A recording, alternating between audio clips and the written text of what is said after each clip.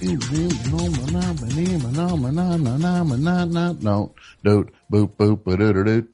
everybody. Welcome back to the best show. This is, well, not welcome back. Welcome. I'm welcoming you back in a larger sense that it's another episode of the show, but this is the beginning of the show and I'm welcoming you to it. So welcome back, my friends, to the show that never ends, the best show. How many years in are we? 20 something, 20, 21? What are we at? 22, but I'm saying like it's 21 now. It'll be 22 in October. Right. Yeah. So welcome back, my friends, to the show that never ends, the best show. And, it is the month of March, and you know what happens in March is you got March Madness, and I don't know anything about what's happening with that this year. I'm assuming that a lot of players that will be lawyers in 3 years are now being heralded as the greatest things that ever happened to sports. Come on, Tom. You got to root for St. Peter's. Jersey City. You're missing out on the St. Peter's phenomenon? I know nothing about it. Blocks from the studio. It's exciting. Great. Well, good for them. I look forward to potentially buying a car from their all-star forward in 4 years. Yeah. No. Well, look, I ain't watching student films. I ain't watching student athletes. It's just how I roll. I demand professionalism. And it's ironic when you think about the quality of my broadcasting abilities that I demand professionalism. I don't have a booming voice where I can do like a chicken wing commercial or anything like that. I never had those skills where I could do say coming up next, we got a double shot of Steppenwolf. I never had that. I just have grit and guts. And, oh no, I'm starting to sound like one of those people that explains what they like about college basketball that I'm doing. I do radio the right way. That's always the great thing when people are like, they do it the right way. They play the right way. Yeah. But look, God bless everybody. Best of luck to everybody over at St. Paul? John's? St. Peter's. St. Peter's. Congratulations to everybody at St. Peter's. When do they play again? Friday. They play Purdue. Okay. Well, I'd like to bet, $980,000 on the game for St. Peter's. It's St. Peter's. Yeah. Yes. Okay. I'll put 980 grand on St. Peter's to, what's the spread on the game? What do we got? I don't know what the spread is. Yeah, they'll be underdogs, that's for sure. Yeah, what kind of action? They have a good chance. What kind of action are we talking about? Let me see. Purdue's Give me ranked. The spread on this. I mean, they already beat, I think, the number 2 or 3 school in the number 2. Yeah, and that Kentucky. was their first game. So then, who'd they beat now for that? They beat Kentucky. Both like Kentucky's teams. That's that bum John Calipari coaches Kentucky, who was such a flop when he ran the Nets further into the ground.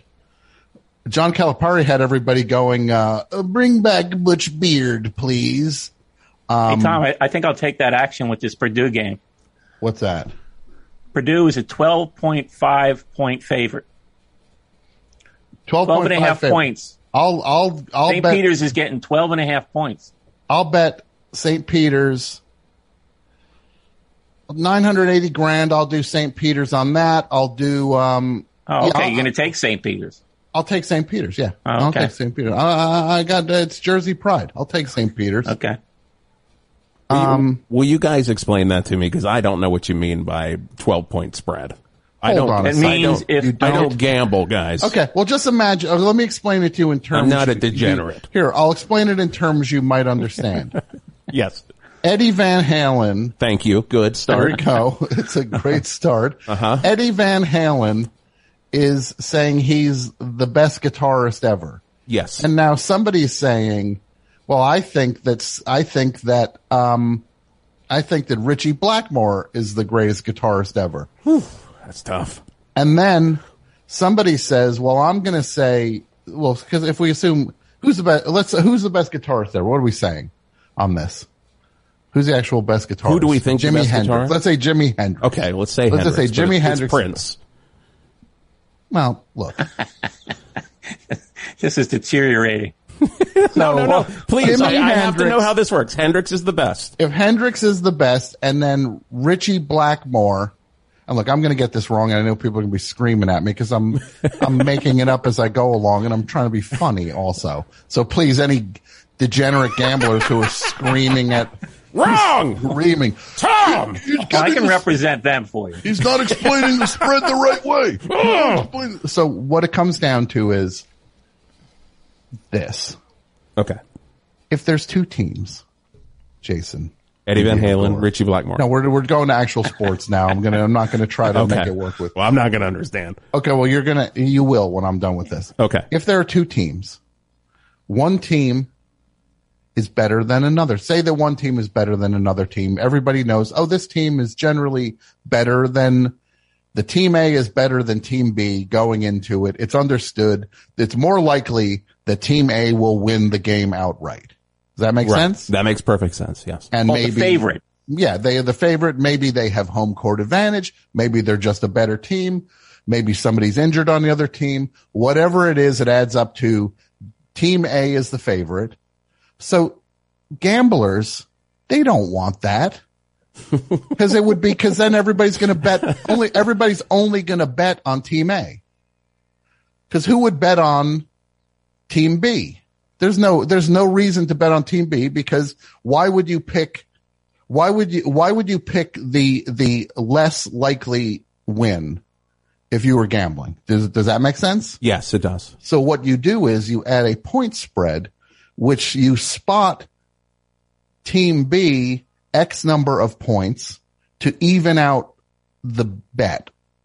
So that way you can get action on both teams. You have somebody who'll go, well, I still think team A. So the odds makers say, all right, well, we've evaluated team A, we've evaluated team B, and we're going to say that there's an 8 point. We figure 8 points would even out to make it a basically a coin flip. If you give an 8 point spread to say that, hey, if I decide to bet on team B, who is the lesser of the two teams, they could lose and still win. But exactly with the points. You could bet on team B. And if team B if team B loses by 1 point, you win if the spread is above 1 point. That makes perfect sense? Yes, that makes Purdue is perfect giving sense. 12.5 points. So they have to beat St. Peter's by at least 13 points. Yes. Yeah. There's no such thing as a half point. I don't know how they get it down to half points, but that's another topic. Yeah. In the real world, the actual players on Purdue are saying, we only have to win by 1 point. To win, but that's not what every degenerate gambler cares about. Right. They will consider the Purdue players to be losers if they win the game by 3 points. Yeah. Everybody will be mad at them. Everybody who bet on Purdue will be mad at them because they didn't cover the spread. Have you ever heard that? You've heard that expression. Yes. Yeah. Covering the spread. Well, that's what covering the spread means. Jason, a great movie to watch would be Uncut Gems if you've never seen it. You should watch Uncut Gems, Jason. I will watch. I have seen it. You should watch it. Well, you should. I'll watch it again. You should watch that and check it out. Mm-hmm. There's also the VIG. Do you know what the VIG is? No. Jason? What's the VIG? The VIG is kind of the price of doing business. Is that fair to say, Mike? Yeah. It's the VIG, tax. The VIG is the tax that just that way, because gambling is not a charity and it generally favors that way the people running the book, doing the bookmaking, they get a taste. They get a taste regardless of the outcome. Gotcha. Right? Is that Yeah, they got to get their piece. Yeah. Yeah, they get their piece of the action regardless. Even, cause look, they can take a bath. If suddenly some weird fluky thing happens, and if everybody picked like a weird underdog and then that underdog wins, that is bad news for them. That is the last thing they're expecting. And look, also, I'm not a gambler. My gambling consists of I go to a casino, I go to a slot machine, I look for a slot machine that has characters from a movie or a TV show I enjoy. Whether it's Herman Munster or Sex and the City, or I'm like, ooh, they're like my friends. So I sit down with my friends and start feeding money into it. That's the extent. I am not a hardcore gambler by any stretch. I never do sports betting. So if I'm saying any of this wrong, it's all secondhand at best for me with this stuff. So, this is the first time I've ever understood it. So, the first time you've understood the idea of points. Points, yeah. I never knew. Look, the only way you knew points is when a young man named Christopher Hardwick would shout it out at Kurt Braunohler and Dan St. Germain when he would shout out that when they came up with a funny Star Wars pun. That's where I thought it came from. You thought, man, I tell you, if that dude had his head screwed on right, he'd be doing commercials where he'd be like, hey, go to FanDuel and points. They'll get you points. Yeah. That's what I'd do if I was him. But look, he's got all this Patty Hearst money. Not Patty Hearst money. Well, Patty Hearst, the rest of the Hearsts. He married into the Hearst family. So I don't think he's worried about doing FanDuel commercials anytime soon. Yeah. I don't think he's clipping coupons anymore. Yeah, no, he's okay. I don't think he's rolling up and down the aisles of Costco, figuring out how many pickle chips he can eat if it's worth buying a 10 gallon jug of pickle chips. And when they say these pickles are butter, right? Is that what they say? Bread and butter. Bread and butter. What does that mean? It's good on a sandwich? It's a sweeter pickle. The bread and butter pickle is pretty popular in the South. I eat it on sandwiches a lot. Okay. Yeah, no, I enjoy bread and butter pickles. They're a little sweeter and a little less dill. They're not even dill at all. They're like, but why are they called? So why bread and butter? Because it's implied that they come with sandwiches. So apparently, back in the day when the pickles were being made, people would barter for these pickles with bread and butter. That's not true. That's what it says. I looked up. I went on People Bing. Would barter with Bing. bread and butter. Yeah. For pickles. The family made pickles. Different times. Of their undersized cucumbers. Those were different times, Mike. And they bartered. Come on, man. Come on. Give me. Simpler times. I got 3 pieces of bread. All right, I'll put extra butter on it. You got to give me more pickles, man. Come on, man. You got any sweet pickles? Hey, man. Hey, man. How many, I want some of them bread and butter pickles, man. All right, well, how much bread you got? Oh, like half a loaf. All right, I'll give you like 8 pickles for that. Well, what if I butter it? All right. 10. Let's round up to 10. I'll give you 10. Come on, man. 10? Make it 12. And then we got a deal, man. He's turning into Rodney Dangerfield a little bit. A little bit. We're going from Foghorn Leghorn to Rodney Dangerfield. We're covering all the bases. That's what we do here on The Best Show. And now that we got our gambling talk out of the way, anybody wants to give me some action on St. Peter's, again, $980,000 I'm willing to put down. I also want to bet on, also will bet on any action anybody's giving from, Moon Knight, this new Moon Knight series coming up. I want to bet that Moon Knight wins in the end. And because I'm hearing this Moon Knight, all the talk online consists of is Moon Knight one of the chosen people? Is Moon Knight of the Jewish faith? And I know this is very important to two people I know, both of which were potential proteges of mine at one point. Basically, H-Man and Z-Man care about this more than life itself.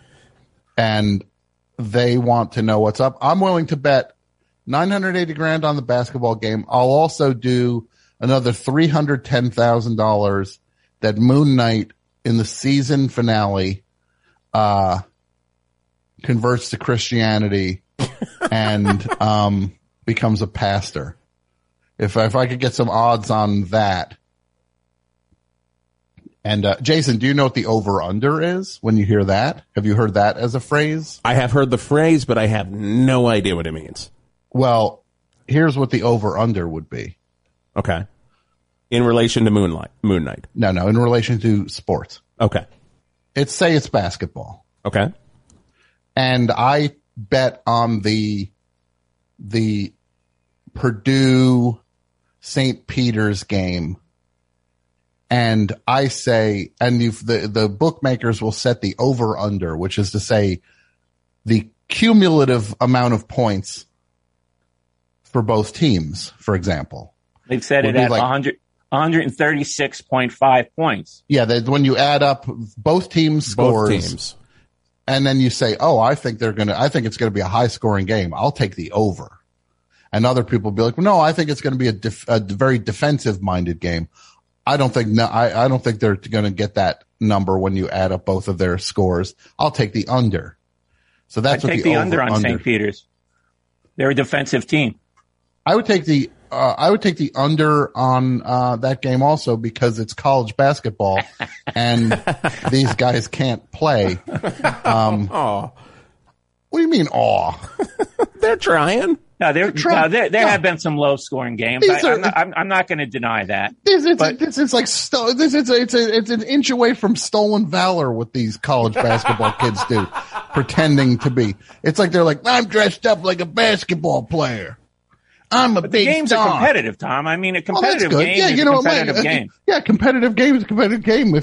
Also, you ever watch some slobs try to play a horse who can't play? All right. It can be competitive. That's my game. Because they're terrible. Here's what's happening. Because nobody can close it out. I am a horse playing slob. AP Mike and myself are finally interested in talking to you, Tom Sharpling, about basketball. And all I'm doing and then all you're doing is saying, no, you don't like the right kind of basketball. This is true. Your basketball sucks. Okay, well, it would be the same as if you guys wanted to talk about music and then suddenly started talking all about Kenny Chesney. Oh, Tom likes music. Or fish. Tom likes music. I'm going to talk to him all about the new Matchbox 20 outtakes LP. Oh, God. There's a new live box set, Matchbox 20, live at the Borgata. The games have been exciting and we're psyched about Jersey City. That's all. 4 discs. I know somebody who went to that show. About that new Matchbox 20 live at the Borgata box set, where when you buy it, you end up on a list. On general principles, they're flagging you. No, but that's it. That's Pat. That's all I'm saying. That's the musical equivalent. What if I said, oh, Pat likes music. I'm going to talk to him all about music. I want to talk to him about my favorite band, Smash Mouth. Yeah, welcome to my job and any new coworker. Oh, I know that. I'm just saying. Yeah, I'm doing what you would like to do to them when they do that to you. Not that you guys were doing that to me. It's a little different though. Like a slight difference here is that it's still the game of basketball. No, of course, and it's still guitars and bass guitars and drums. And microphones. Oh, yeah, but I don't know. I mean, look, it was a funny thing to point out. That's all. We're excited about the game. Pat, I'm excited about it for the state of New Jersey. New Jersey deserves a winner. The last time New Jersey's won anything of consequence was probably The Sopranos. Yep. When they beat New York in the end, when Phil Leotardo got his head squished. Sorry, spoilers, you've had your chance to catch up. Yeah. Already. And people who might say if they think Tony Soprano died at the end, you know what?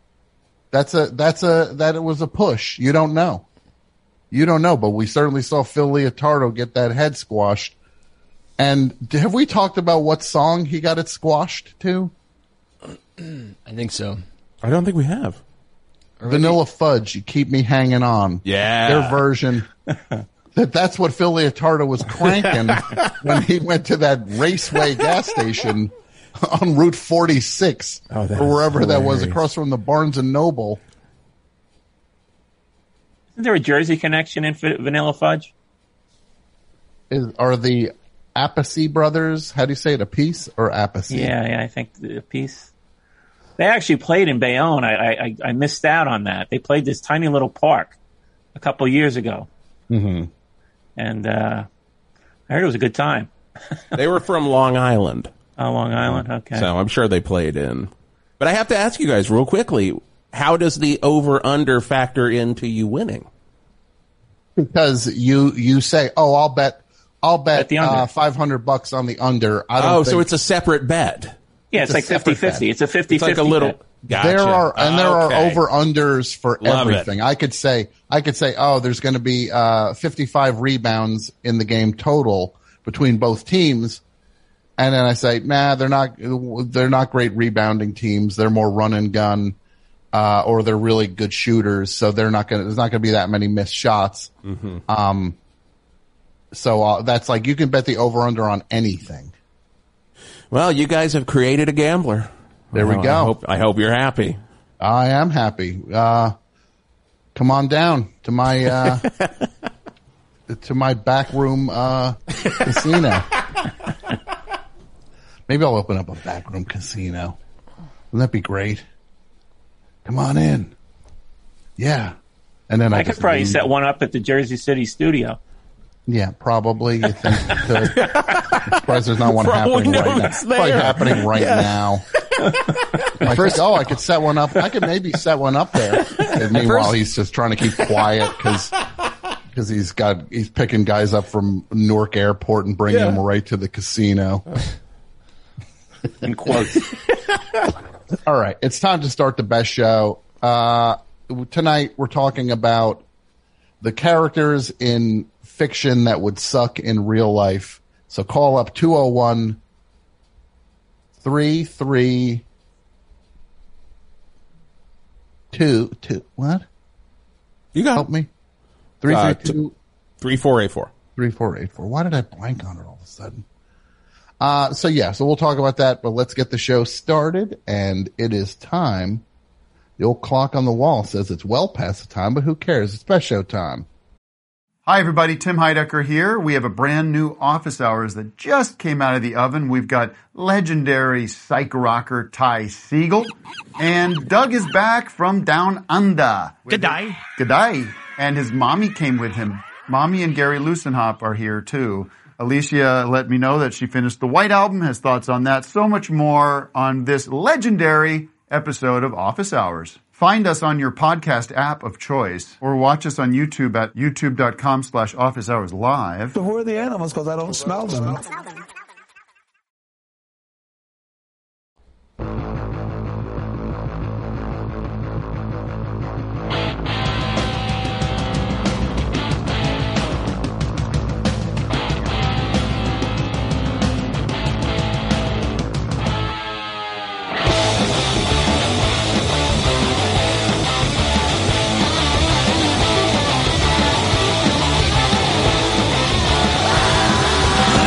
Future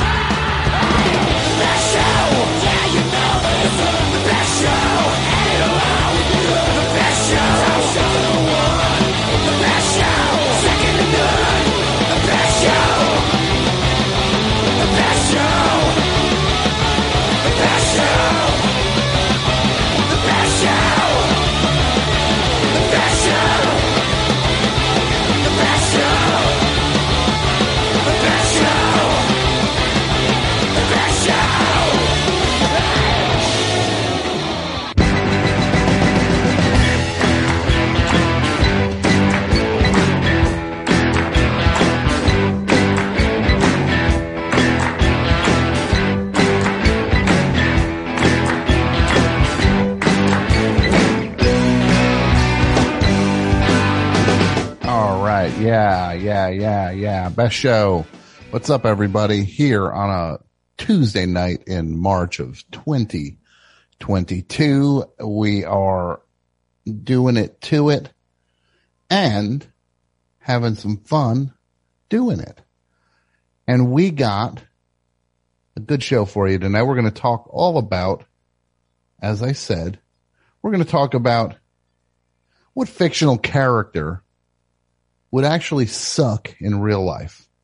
Because look, the first one that comes to mind for me, I'll start it off. Ferris Bueller would literally be one of the most insufferable humans you've ever dealt with in your life. If Ferris Bueller was not this concept, but was an actual person, awful.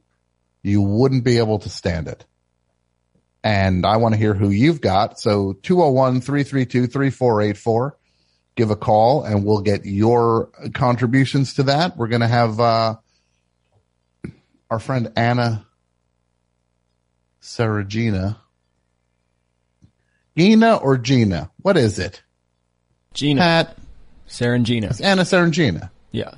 Yeah. So sometimes you get on the mic and then you're just like, why am I questioning how to say something I know how to say? It's weird. It's weird. It's so weird, but God bless everybody. And we'll talk to her all about season 2 of her very, very successful podcast is coming back, Truth Hounds. We'll talk about that. And we'll take your calls. And yeah, we'll have some fun tonight. Any calls? We just heard from Ultra Orange and Emmanuel from 2007. Something a record that eluded me, and I'm glad I caught it because I like it. The album is called Ultra Orange and Emmanuel, and the song we heard was Lines of My Hand. And I enjoy it, and the whole record is really great, and I plan on learning more about what their deal is, so to speak. All right. Any calls, Pat? Full house. Full house. Let's go off to the races. Who's been on hold longest? 49 minutes. Line 1. All right. Well, line 1, welcome to the best show. Hello, you rat bastard. I love it. This is somebody who follows the rules. And now I don't want everybody to be some sort of drone following the rules. But I like when I say, let's keep this rat bastard thing alive. That's my nickname for 2022. Cause I'm down in the trenches. John Wick 3 style. Well, to whom am I speaking? What's your name, Chief? This is one of the mics in Minneapolis. One of the many mics in Minneapolis. There are 1,000 lakes and 1,000 mics. Right. What do you got for me, Mike? You got somebody for the topic in mind? I have 3 for the topic, and I did have a rat bastard idea if that's appropriate. This is what we're going to do. You're going to give me one. Mm-hmm. You're going to give me a second one. Then we're going to talk about the rat bastard idea, and you're going to close it out with your third one, and we're going to say goodnight. That's the schedule for our call. Go ahead. Beautiful. All right, my first one is for you, Frankie Teardrop. You mean the idea of the character Frankie Teardrop? Right, because I think the implication would be that hell is real. We are all Frankie, and we're all in hell. Yeah, we're all in hell, and I think you can make a pretty good case that if Frankie Teardrop was an actual person in your life, you'd have a justifiable fear of getting murdered. Yeah. You never know when that gun's going to come out. Yeah. Is there anyone in your life that you think, yeah, they could murder me? Well, in the past, because I've known 3 murderers at this point. Hold on. You've known 3 actual murderers? Yes. What is this, an episode of, what are we doing, a true crime show all of a sudden? He was just an unassuming man growing up in the Midwest. Yeah. So tell me about the murderers.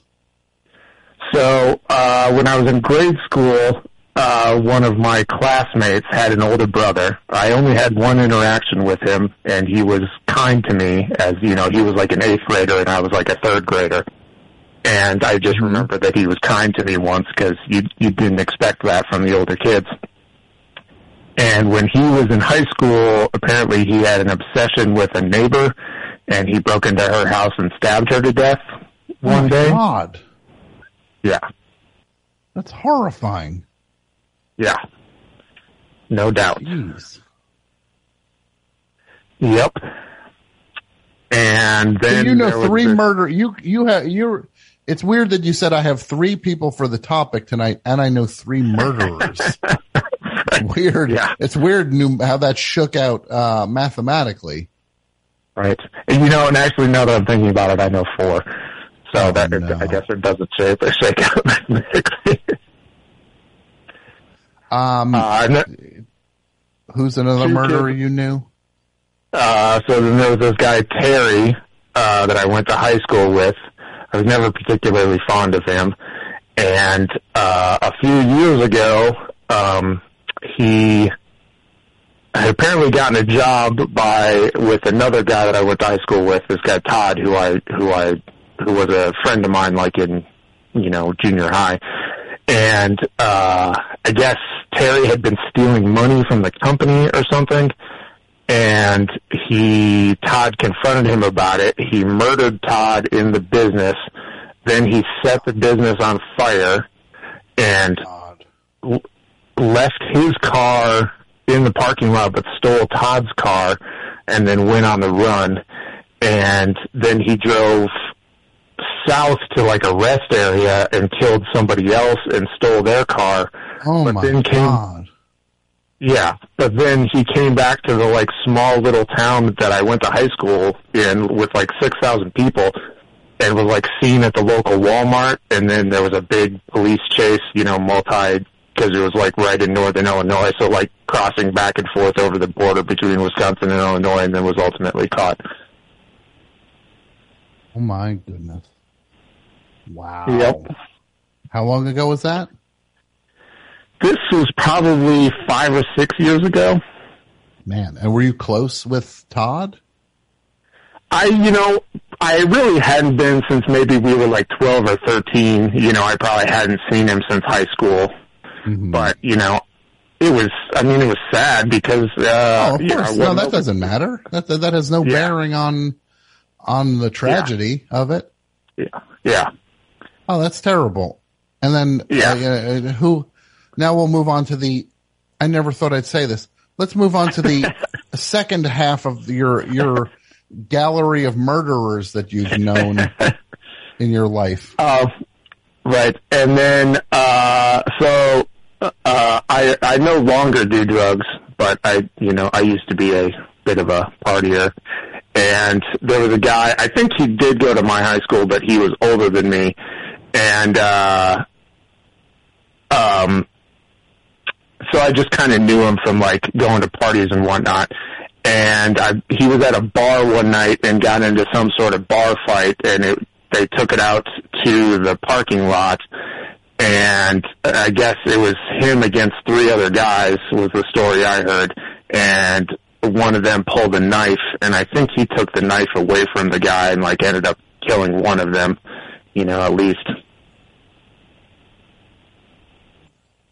Yikes. That's terrible. Yeah. Oh my goodness. And how well did you know that person? Not terribly well. Like I said, he would just sort of be a guy that was at parties and whatnot. Okay. And he was a casual acquaintance. Yeah. I did always try to avoid him because he was kind of frightening. Man. And then the final murderer? Well, the one that just crossed your mind? Yeah, this one was I don't want to call it accidental because playing with a gun, you have to you can't really mess around with guns. But somebody else in my small town, they were playing with a gun with a friend, and it went off, and they killed the other person. Oh, terrible! That's tragic. Yeah. I'm back to the topic. You got any other fun characters from? Well, the next one I was thinking of was Minnesota, sort of related, and that would be Paul Bunyan. Tell me why Paul Bunyan would be a jerk in real life. Well, I just think the implication that at least one giant existed. And not only did a giant exist, but also a giant blue ox simultaneously coexisted.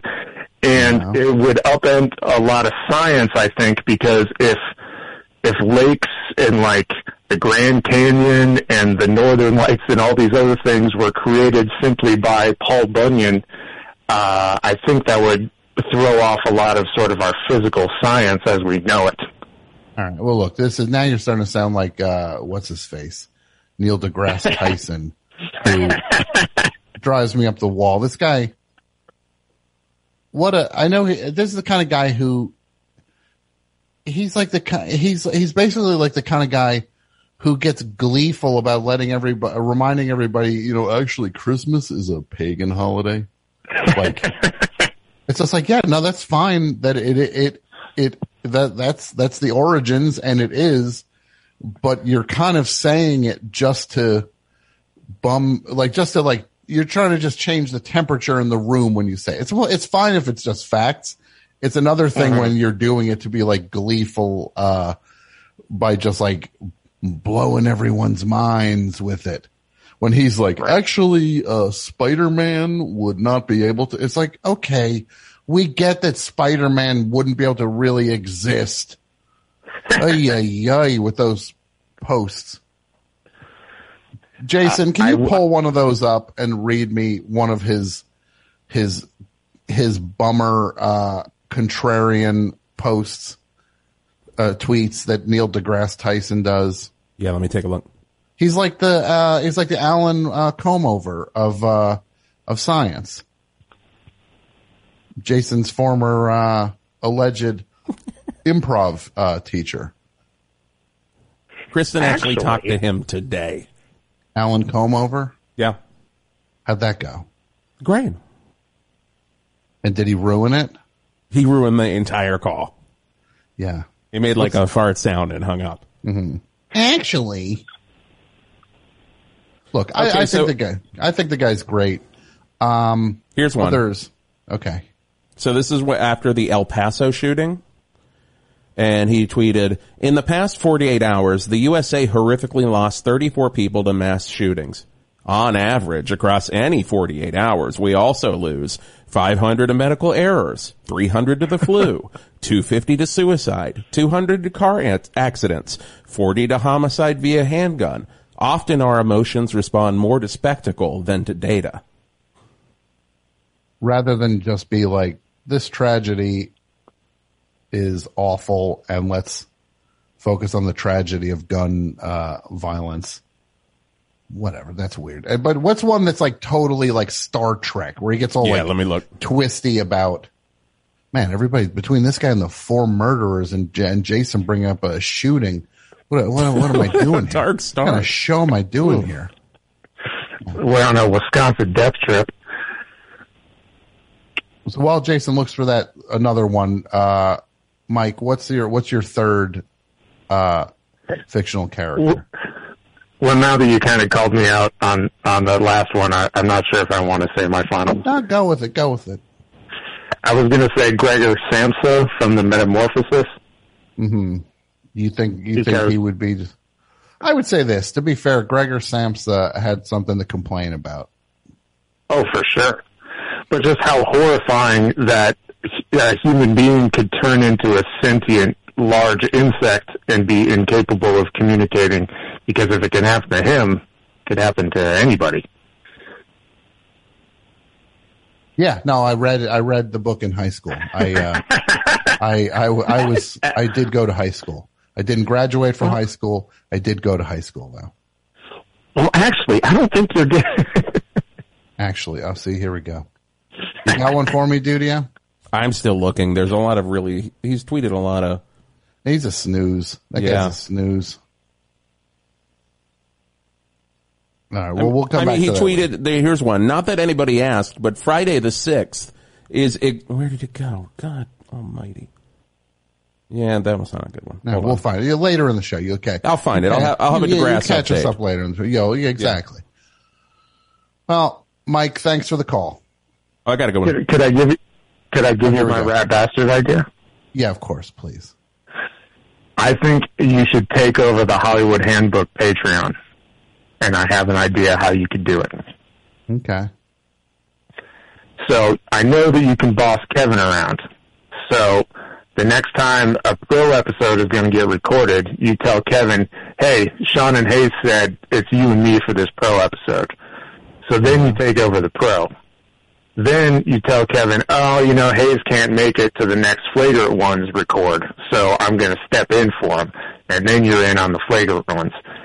And I think you and Carl have a pretty good rapport. So, I think instantly. I like Carl Tart a lot. He's great. Yeah. So instantly it could be Carl calls his cousin and Tom. Just slide right in there. And then you're just one step away from, booting the boys out of Hollywood Handbook. And then you got the whole thing under your belt. Look, I understand the strategy with that. There's a few leaps of logic in there. You're assuming that Kevin is living in some sort of isolation situation where he would not be talking to either Hayes or Sean about anything ever, and just trusting me as the intermediary for everything without him ever once reaching out to them. Oh, Hayes can't make it for that. And then Kevin just goes, yeah, Tom said that. Let's go book the thing off that. It's like, it's a little unrealistic in a couple stretches there, my friend. All right. Well, thanks for the call, Mike. You get it though. And I appreciate, and be safe. Maybe don't make any new friends. That is a job well done for me, sir. Yeah. You might be trouble. All right, buddy. Thanks. Thanks. Pat, I got a good one. Let's hear it. Regardless of what Pink Floyd ever told you, there is no dark side of the moon. Here we go. All sides receive sunlight. Lunar days last a month. But there is, however, a permanent far side and near side. If the guy, what did he say? Regardless of what Pink Floyd told you? Regardless of what Pink Floyd ever told you. Yeah. Well, guess what? Neil deGrasse Tyson. On the bleeping album, they say there is no dark side of the moon. Say it right on the album at the end. Well, the final thing they say on the record is there is no dark side of the moon. Right? The voice goes, there is no dark side of the moon. Now I'm all steamed. This guy's got me all worked up. Ready to punch myself out. Hold on. Now I got to prove this. Wait. And then we'll do line 5 in a second, Pat.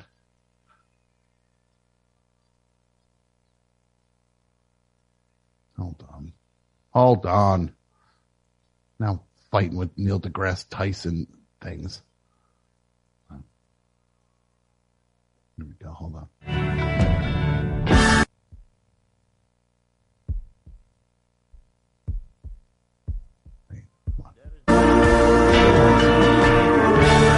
I had it for a second.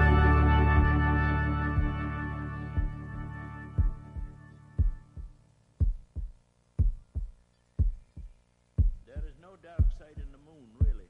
Did you hear that? He said there is no dark side of the moon, really. Ay, ay, ay. Neil deGrasse Tyson. Send you back to rock school, my friend. Line 5, please. Hello, Best Show. What's up, Tom? It's Mike in Baybridge, a longtime listener finally summoning the courage to call in and chat with the great one. Yeah. Hey, Mike. How you doing? Good. Good. You know, I guess I just want to say that I hope you're holding up okay during these very turbulent days, and you know, it's days where we sometimes feel that we've lost that, I don't know, that connection to the things that we hold near and dear. Yeah. Those things that we need in order for us to feel that connection to one another in an effort to find that feeling of connectedness and that sense of place that we all seek. Yeah. Hey, this is Bruce Springsteen, actually, calling up. How are you doing, Bruce?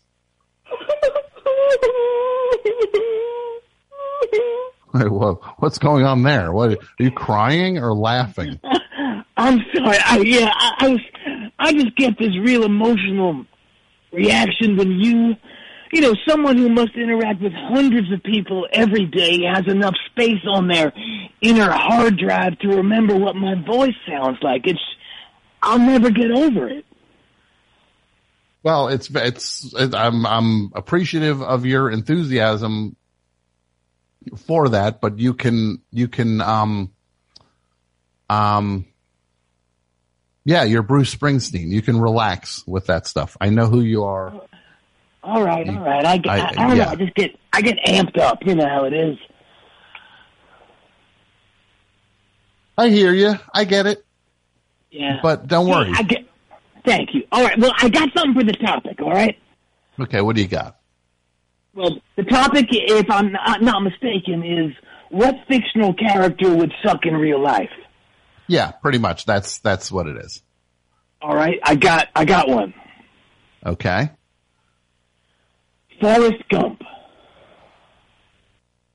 Forrest Gump? Yeah. Do you think he would suck in real life? Well, I think it's an act. I think he's hiding something very dark. I don't know, like a cattle mutilation or a half or a full exsanguination. Check forging at the very least. Cattle mutilation? You think that Forrest Gump would have been secretly guilty of cattle mutilation? I do.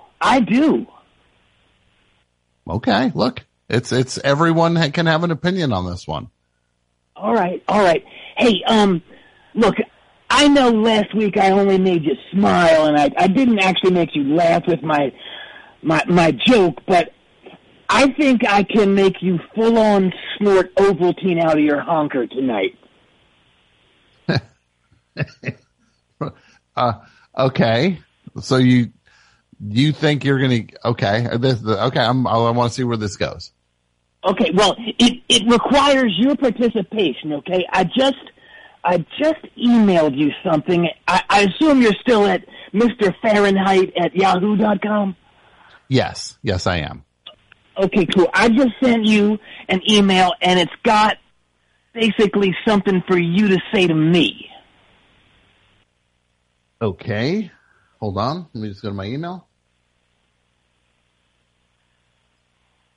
Here, open.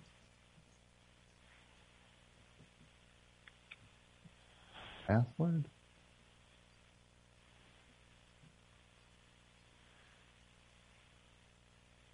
All right. Here we go.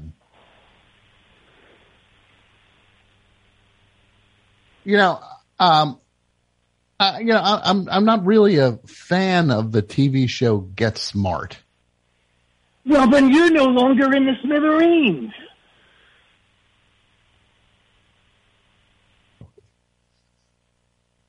It's pretty good, right?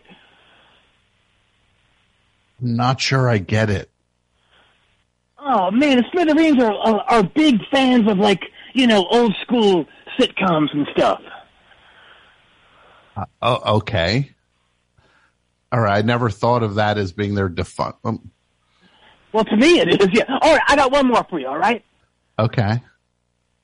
Merrick Garland. Sounds like his parents named him hoping he would grow up to be a pharmaceutical company.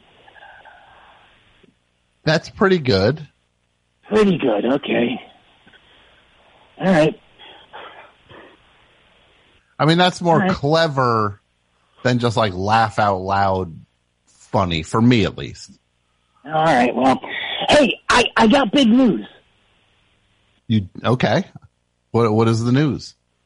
I don't know if you heard that the actor Pete Davidson has a scheduling conflict that's going to prevent him from going into space on Blue Origin. Did you hear that?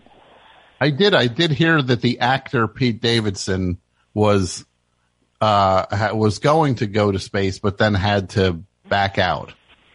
Yeah, it might have something to do with him playing Joey Ramone in that new biopic. Mm-hmm.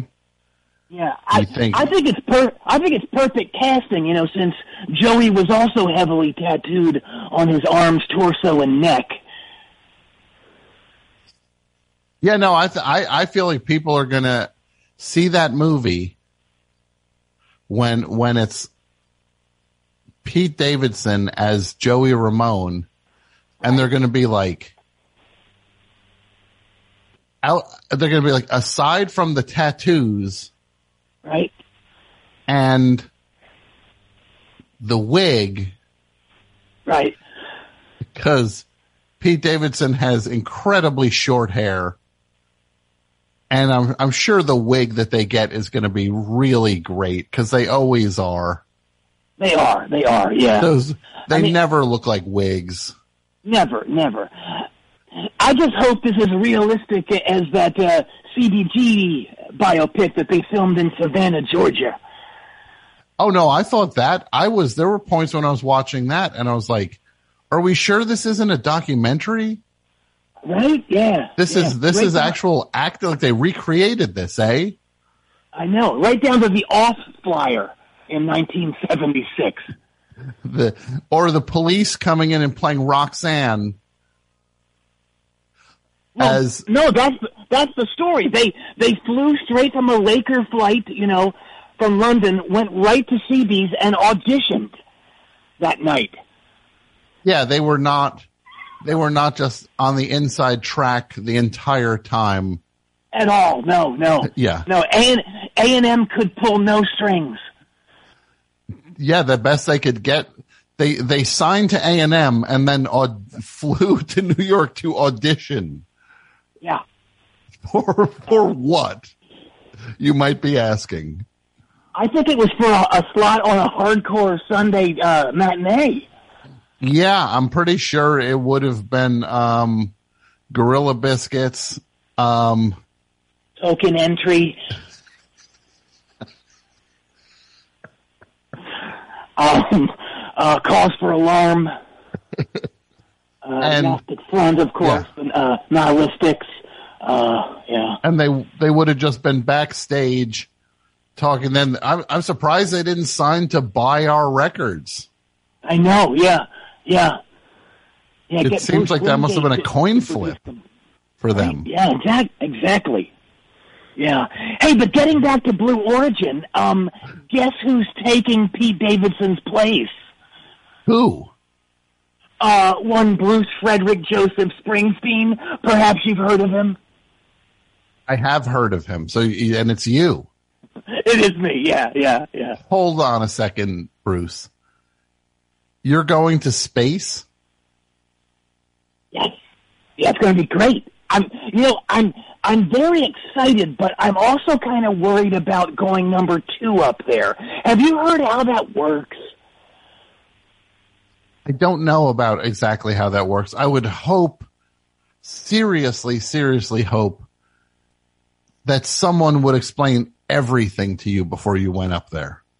I know. I haven't gotten a whole lot of answers, and I'm hearing about UFO activity lately, and I'm concerned about getting abducted by aliens.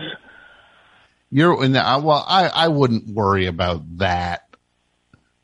You're going to go up onto this shuttle. I don't think it's the kind of thing where you're going to get snatched up by aliens. I don't know. I haven't been able to get a straight answer from Sony on how many albums I've sold in space, so I'm kind of in the dark as to how I'll be treated if they board our ship. You mean like if they don't know who you are? Exactly, yeah. Like if they're just like, get over there, Earthling. I know, yeah. I mean, part of me's like, okay, and then part of me's like, right?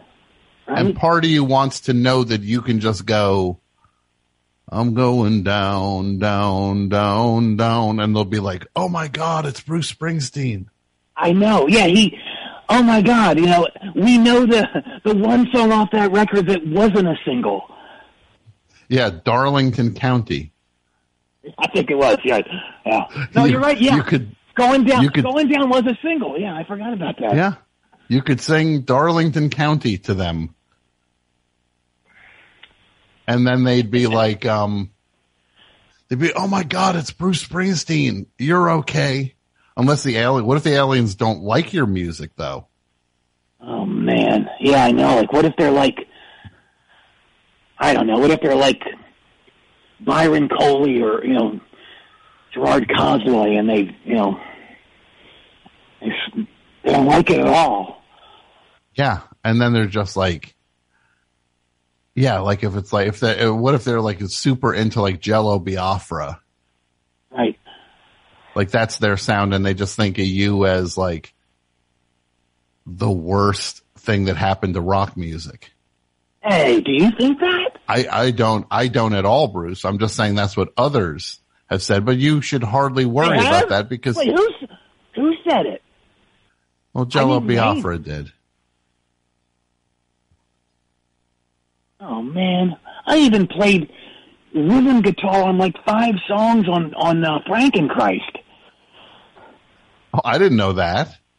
Yeah, I don't really tell anyone about it. I don't know. It was just a gig I had. It was cool. No, that's a cool gig, but that seems like the kind of thing that would have gotten out at some point. No, I don't know. I don't want to.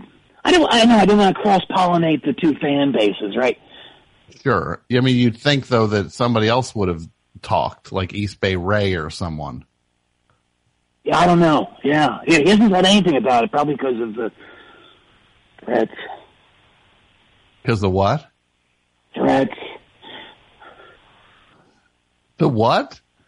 The threats. John Landau made some threats to the whole band. It's fine. Look, it's water under the bridge. We don't talk about it anymore. Getting back to the flight. Yeah.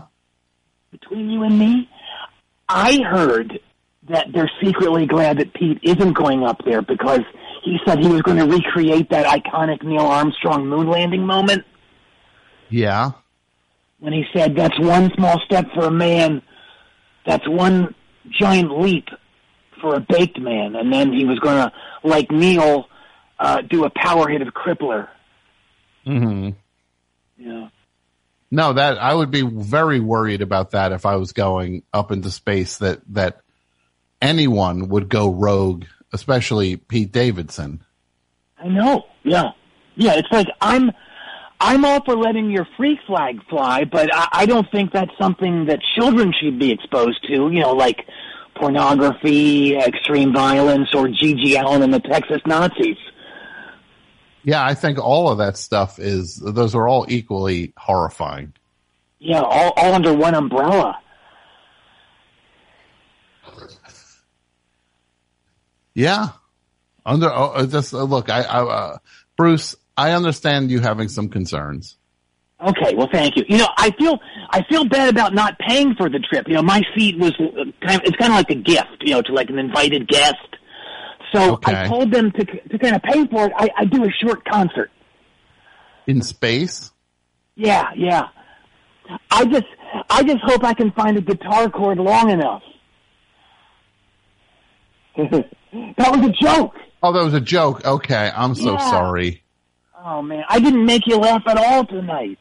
Sometimes I miss where the jokes are. And that's on me. That's not on you. I think you're very funny. Yeah, thank you. I actually wrote several of the ad-libs in Anchorman. You did? Yeah. The part where Will Ferrell and Christina Applegate exchange insults during the crawl after they sign off? Yeah. I did several of those. That was a really funny part of the movie. Thank you. Yeah, off the top of my head, they were, oh man, you're a real hooker and I'm going to slap you in public. You got a real whorish mouth. I'm going to punch you in the ovary, straight shot right in the baby maker. Oh, jeez. I know. That's Look, I know. A little more aggressive than, well, they sound very aggressive out of context. I know, and I know those lines have not aged well and could now be seen as flagrantly abhorrent, and I apologize to you and all film goers for that. Well, you don't have to apologize to me or anybody. You made the thing, and it makes sense in the context of the movie. Yeah, but as standalone quotes, they don't hit the ear as pleasantly as they do in the context of the movie. Yes, yeah. And if it makes everyone feel any better, they didn't use any of my lines for Anchorman 2. You struck out with that? I did, yeah. It was another one of those warm-up scenes where he's doing the tongue twisters to get ready. Uh-huh. And mine were like, the dirty dog down in the dungeon is disappointed because he was born to run. Mm-hmm. And that didn't make the cut. That didn't make it. And then there's another one that was, the lack of light on Luton Street has led to a darkness on the edge of town. A lack of light on Luton Street has resulted in a darkness on the edge of town. Yeah. They didn't go for that either. It was basically I did 50 lines all based on my own lyrics. Uh-huh. Yeah, and Adam and Will thought I was getting really greedy. That you were just making it a little too Bruce-centric. Yeah. So that's... Well, look, but, you tried. I did, you know. But, you know, speaking of classic laugher sequels... Uh-huh. I watched Caddyshack 2 last night. Caddyshack 2, wow. I did, yeah. What brought that about? It was on Hulu, but you know I gotta say, Tom, not so good. Yeah, no, Caddyshack 2, not a great reputation. No, you could practically hear the studio boss yelling, "Alan, we need a lot more of the Weasel. The kids want to see the Weasel way more than they want to see Jason Silverman." Yeah, the gopher. Yeah, well, he thinks it's a Weezer. That's what's funny. I got you. Again, Bruce, I apologize. I sometimes miss your sense of humor is sometimes easier to catch than I give it credit for, and also sometimes more dry and harder to catch. That's why Patty calls me wet and dry. Oh, that's a odd nickname. Isn't it? Yeah, but yeah, it's for different reasons. But we don't need to get into that. God. You know, I gotta say, if Caddyshack 2 hadn't bombed, mm-hmm, you'd be talking to the star of Caddyshack 3 right now. You would have done Caddyshack 3. Yeah. They had this whole thing in place where if 2 was a hit, there were going to be 3 more sequels, and I was going to star in the third. Okay. Do you know what character you were going to play? Was there any discussion about that? Yeah, I was going to be Ty Webb's uptight brother, Wadsworth Y. Webb. You were going to play an uptight character. Yes, yeah. But it's already confusing because his name sounds like a question, right? Yeah. Wadsworth Y. Webb. Yeah. Yeah, it's got a very strange pacing to it. It does. And, you know, so essentially, Wadsworth was made the new CEO of Webb Webbing. That's the company that Ty and Wadsworth's father, Webb Webb, founded in 1940. Webb. Yes, yeah. W-E-B. Mm-hmm. W-E-B-B, yeah. Okay. Yeah. Basically, they made webbing for baseball gloves, which were then farmed out to Rawlings and other sporting good companies. Other webbings. Yes, yeah. Yeah. There was going to be a whole long scene where I explain how the webbing is made, Uh-huh. Yeah, it was going to be 5 pages of the driest, most technical dialogue anyone's ever heard. Well, I mean that's a little odd for a comedy. Yeah. And at one point, I asked Arkish if this was going to be an industrial film. What do you mean by that? Well, because it was so technical, that stuff. And he said... Gotcha. Okay. Yeah, and he said if it didn't do well at the box office, they were hoping to sell it as an industrial flick. They would have sold Caddyshack 3. Yeah. As an industrial film. Okay. Yeah. But it's interesting because the way the whole Caddyshack franchise was going to end was that Caddyshack 5 would merge with what was going to be the 5th and final installment in the Fletch franchise. Okay. Yeah, which of course hinged on Fletch Lives being a hit. Yeah, which it wasn't. It wasn't, it tanked. So basically the merging point of the two films that were going to be released on the same day, basically there was going to be a caddy scholarship tournament at the end of the 5th Caddyshack where a nuclear device has been placed in one of the golf balls being used. Uh-huh. But nobody knows what ball it is. Yeah.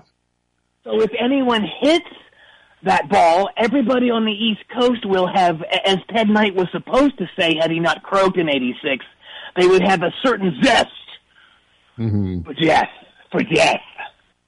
So Ted Knight was going to be in Caddyshack 5. Absolutely, yeah. Okay. So the cast of Caddyshack 5 would have been you, right? Ted Knight. Yes. Is Chevy Chase playing Ty Webb in both movies? Is Chevy Chase playing Fletch in one and Ty Webb at the same time? Of course he is. Yeah. See. Okay. I'll continue. It's also revealed that Bushwood Country Club was built on an ancient Viking burial ground. Sure. Okay. And there's a scene towards the end where the game is almost over, and there's only 2 balls left, right, Tom? Mm-hmm. Okay. One's normal, one's the nuclear bomb. And do you remember this? Was there a script for this? Yes, let me continue, Tom. So I'm sorry, Bruce. That's okay. So right then a big storm rolls in, and Ty is hit by lightning, just like the priest in the first Caddyshack. Sure. And at the same time, at the same moment in the 5th Fletch movie, which was going to be called Flesh Rocks. Fletch Rocks. Fletch gets hit by lightning too, and then both characters morph into one being who was going to be called Fletch. Rolls off the tongue, doesn't it? Tletch? Tletch. Tel.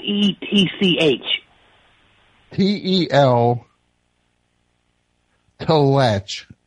Yeah. It doesn't exactly roll off the tongue, but it's... No. I understand the thought behind it. Yeah. So, Fletch has the irreverence and golf talent of Ty Webb, but also the cunning and street smarts of Irwin F. Fletcher. So he's kind of a god now. So the movie, Fletch is a pretty grounded movie in the scheme of things. There's not people with superpowers or anything in Fletch. Caddyshack is a little larger than life with that, as you put it, the weasel. Right. Running around. But other than that, it's still based on Earth. But now they're kind of upping the ante by adding in an element where beings are getting morphed by lightning into they're combining into different beings. Yeah. Super trippy, right? Yeah, that would have been super trippy. So both films were to merge into one movie, and I guess moviegoers were supposed to walk out of one of the theaters and then into the other theater in the same Cineplex, and then watch the merged movie, which was going to be called Fletch Shack: A New Beginning. Bruce, this is actually pretty sound and surprisingly well thought out. Well, I didn't get to the zombie part yet. Okay, well, it seems like it's about to get less sound and less well thought out. I don't know. So the zombie element, it was going to be a bunch of dead people who came back to life, and one of them was going to be Fred the Dorfman. Fred Dorfman? Yes, and of course Marge, his wife, no more alcohol or sedatives in her life after that stay at Trembling Hills. Mm-hmm. Yeah. Wow, so this is pretty elaborate. Yes, and all I can say, I know it sounds crazy, but everybody was doing rails back then. You know, not me, of course, but I was just excited to get the chance to play a Japanese American. You were okay. Well, that sounds very problematic. I know. Well, basically, Wadsworth was the result of an affair Webb had with a geisha while on a business trip to Japan in 1950. Uh-huh. And now that I do think about it, Caddyshack 2 bombing might have been the best thing that ever happened to me. The best thing that ever happened to you. I don't think you would have lived that down. I doubt it. Yeah, right. Yeah. Oh, my God. Hey, speaking of movies. Yeah? Remember I found that box of old demos I was talking about? Oh, yeah, that's right. Yeah. I found another one. You found another box of demos. I did, yeah. It's full of songs that I pitched to be the title songs for big movies back in the 80s and 90s. Okay. Well, this is intriguing. Can you share any of them with us? Well, you know, back then, studios were always reaching out to big names, you know, to do these songs for these films. And I gotta say, the only really big one I landed was Streets of Philadelphia, but I wrote songs for pretty much every blockbuster that came out between 81 and 2001. Really? So over a 20-year period, you were just writing. Yeah. Like what movies? Well, you know, first let me say, the reason I never got any of those placements, even though I was popular, one of the biggest stars out there, is that I never read any of the scripts. Okay. So I write a probably song would have helped. Title. Yeah, so I write things on the title. Okay, like which ones? E.T. Do you remember what you thought it was? E.T. was? Yeah, I assumed it was about a down on his luck plumber who had those initials. No, that's pretty far off target. Yeah, it was a pretty good song too. It was called "This Plunger's for Hire." Uh-huh. Which I did recycle later for Dancing in the Dark, and it's weird. Spielberg never even returned my personal calls about it, so that kind of stung, right? That's weird. Yeah. There's also Ghostbusters. Okay, well, what was the song you did for Ghostbusters? Well, I thought it was about these bad guys who go into stores where they sell ghost figurines and smash them. Uh-huh. Yeah. Ghost figurines. Yeah. What's a ghost figurine? I don't know. It could be like a snow globe, too, you know, with a ghost in it. So you thought that somebody was going into gift shops and smashing snow globes that happened to have ghosts inside of them. Yeah. The last one I tried was for Lord of the Rings. Uh-huh. And what was your take on that? Well, I assumed it was about an unscrupulous jeweler preying upon unsuspecting, hardworking couples from the country. No, it's a pretty. Have you seen it since? No, but I do remember a line from my song. What was it? He's the Lord of the Rings. He's gonna take your money and sell you crappy things. I still wish they would have given that song a shot. I do too. I do. You know, I did come super close with 2 songs in addition to Streets of Philadelphia. What were those? Well, of course, those were the 3 scripts I did read, and I just connected with on a very, very real emotional level. They really clicked with me. Streets of Philadelphia and these other 2. The other 2 were? Basketball. Okay. Yeah, a song went something like, you think we're dirt bags, you think we're creeps, but we invented basketball, and we play for keeps. Okay. I see the hook there. Thank you. Yeah. Pretty good song. That sounds pretty good. What was the other movie? It was a film called Mr. Brooks. The Kevin Costner movie. It's such a good film. And the song goes, it was something like, you got to stay away from Mr. Brooks. He's gonna stab you in the neck. And then his daughter will do that. See, I call that the tippy toe when I go high. Sure, and it doesn't seem like a regular move in your playbook. I don't do it because I can only do it in flip-flops, and that's a bad look for the boss on stage. I would think so, for you to have to change for one song. Because you wouldn't open, it's not like you'd close the show with Mr. Brooks to where you'd come back out for the encore in bare feet. No, true. And you're not going to start the show and then sit down and put your boots on. No, it's true. Yeah, I don't know. Yeah, it just wouldn't have worked. So another lucky thing that didn't. Oh no. Wait, what's going on? Oh no. Bruce, what's wrong? Well, I guess what they say about the best show being the favorite podcast of Hollywood's most successful bearded ball cap wearing directors is true. Why?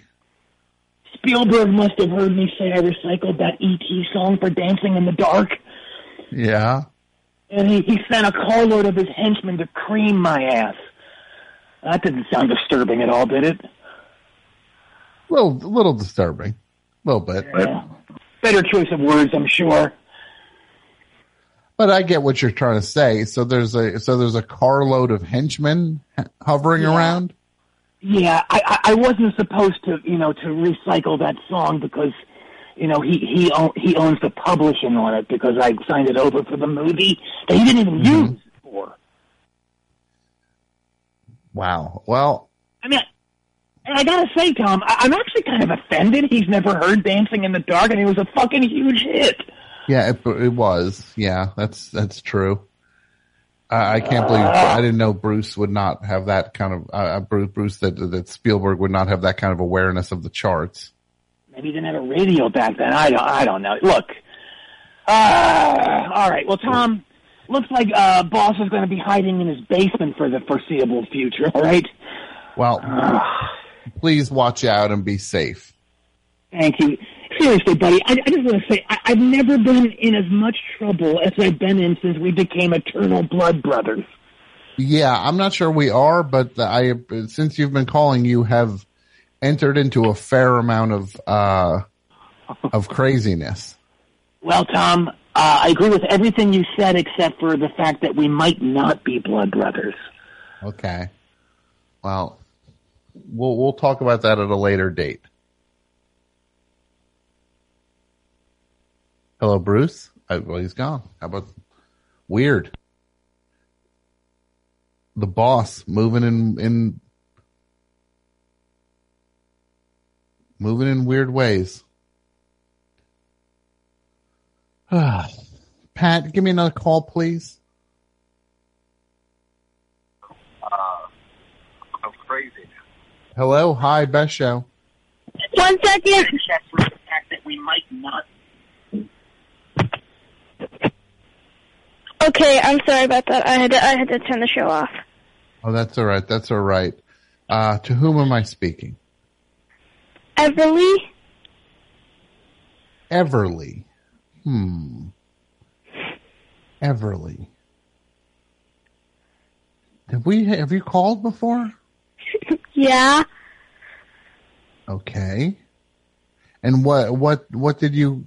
Oh, I remember, Everly. You call, and you're the kid who you were the kid who won the earthworm eating contest, right?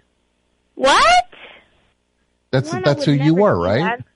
Well, it's exciting. How many worms did you eat in that? I didn't. Okay, I'm kind of grossed out by worms. Like, it's nothing to worms. Well, then it's even more impressive that you won the contest. I wrote the Gary the Squirrel song. Everly, I'm just teasing you a little bit. I know who you are. I know. How are you doing, Everly? Good. How's school going? Pretty good. I took a vacation to California, and on the way, I fractured my wrist. You what? I fractured my wrist. You fractured your wrist? How'd you do that? Trees. Tall trees. Okay. You fell out of a tree, or you banged it into a tree? I kind of jumped out of the tree. Okay. What were you doing in the tree in the first place? Well, just climbing a tree to be funny? I was at my grandpa's house, and he has like a clubhouse thing, but I'm too big for it because my head hits all the spider webs. So I thought, well, if I'm going to climb something, maybe this tree was like, it used to have a tree house in it. Not a smart idea. Nope.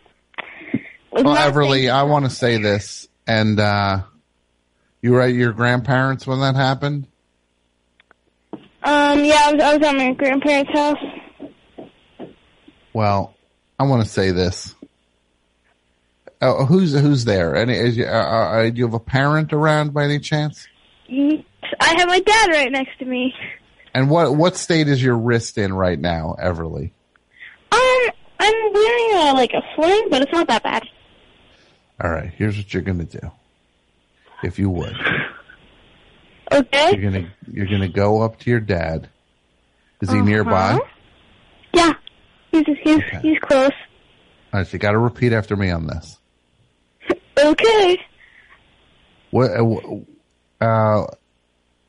What's his first name? Keith? Kevin. Kevin. This is what I want you to go. Yo, you're going to start if you're going to go, yo, Kevin. Yo, Kevin. What's up? He said, what's up? Okay, I heard. You're going to say, you see this? You have a cast on your wrist? Oh, yeah. See this cast on my wrist? Dad, do you see this cast on my wrist? Kevin, you see this cast on my wrist? Kevin, do you see this cast on my wrist? I said, yeah. This wouldn't have happened. This wouldn't have happened. If you weren't so cheap. If you weren't so cheap. And I had to, if you would have just taken me to a water park. If you just taken me to a water park. I wouldn't have to climb trees for fun. I wouldn't have to climb trees for fun. What is this? Say this. What is this? The early 1900s? What is this? The early 1900s? What's next? Say what? Okay, right. What's next? What's next? You want me to run around with a stick and a hoop? You want me to run around with a stick and a hoop? Open that wallet, El Cheapo. Open that wallet, El Cheapo.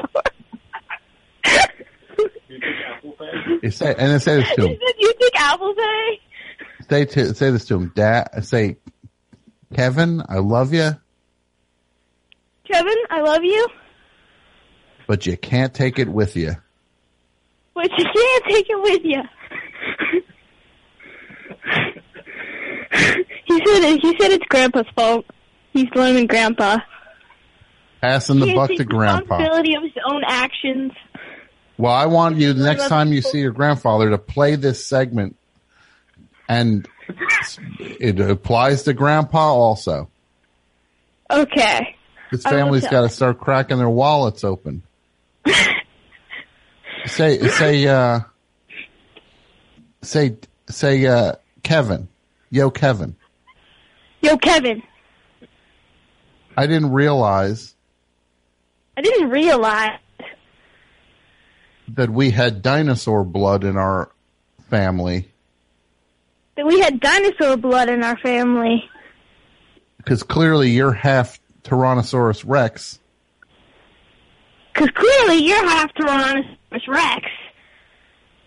With those tiny arms that can't reach into your pocket to take your wallet out. With those tiny arms that can't reach into your pocket to take your wallet out.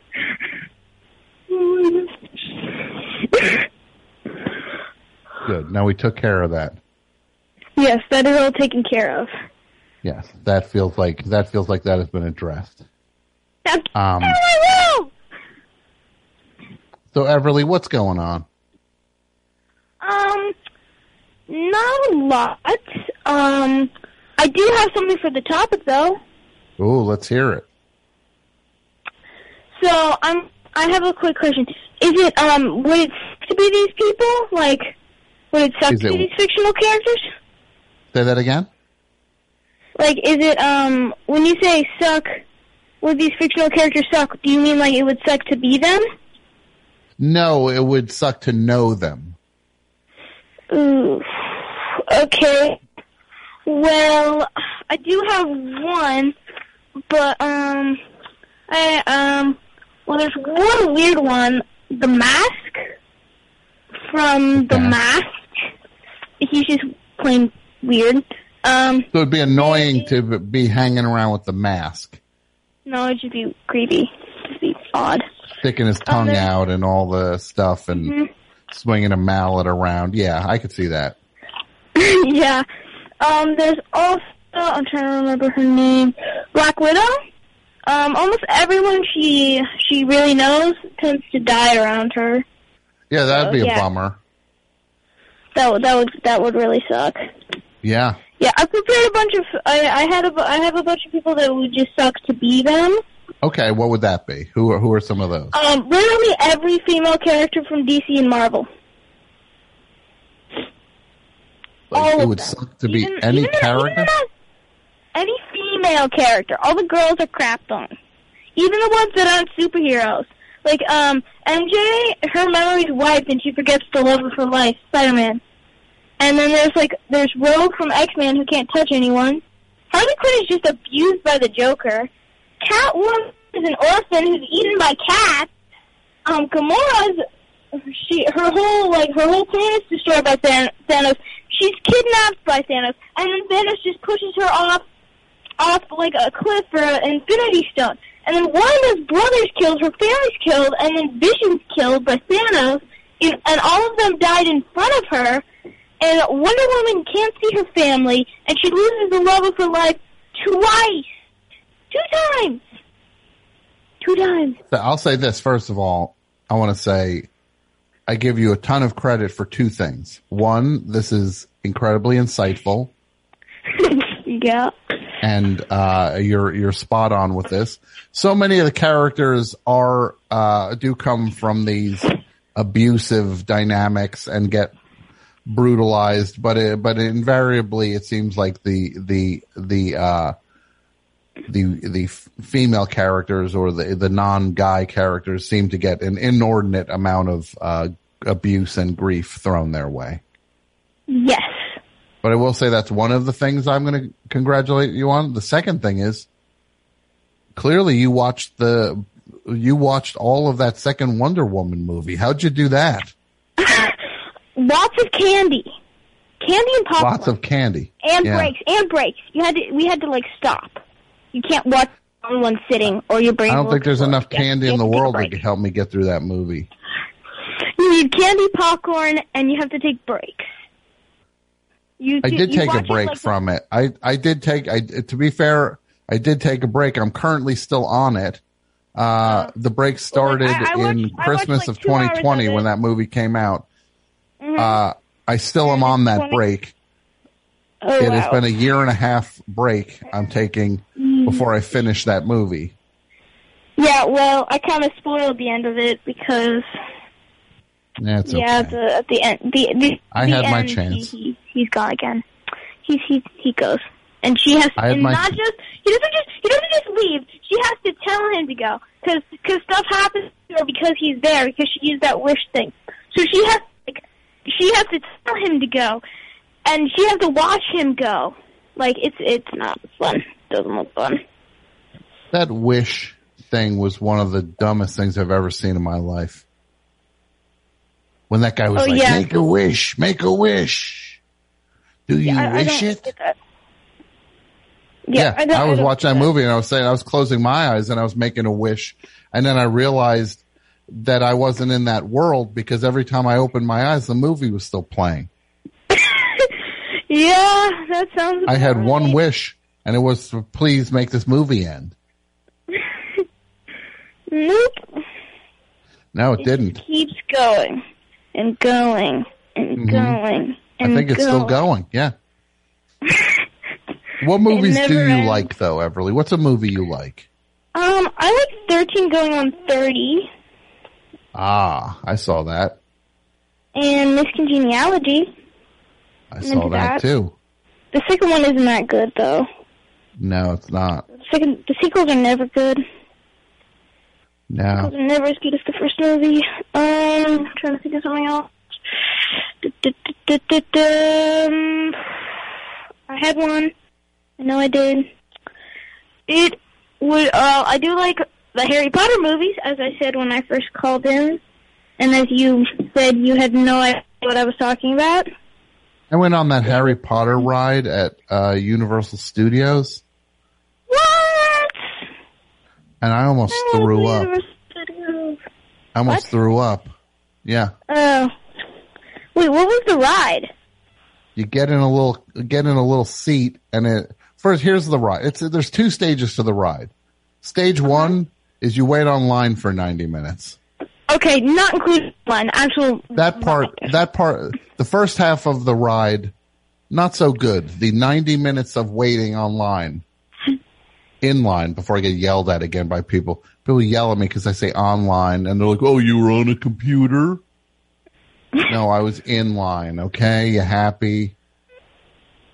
But well, it is a weird name, online. Thank you, Everly. You get it. But so I waited online forever.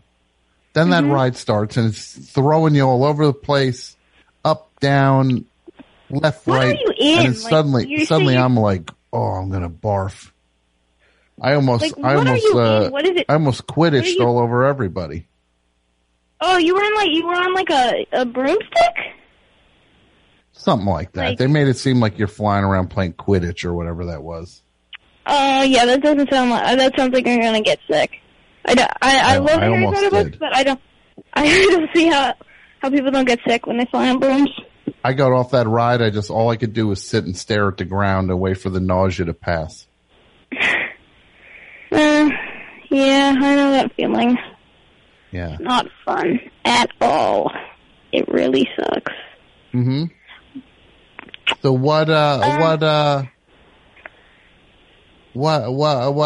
else is going on, Everly?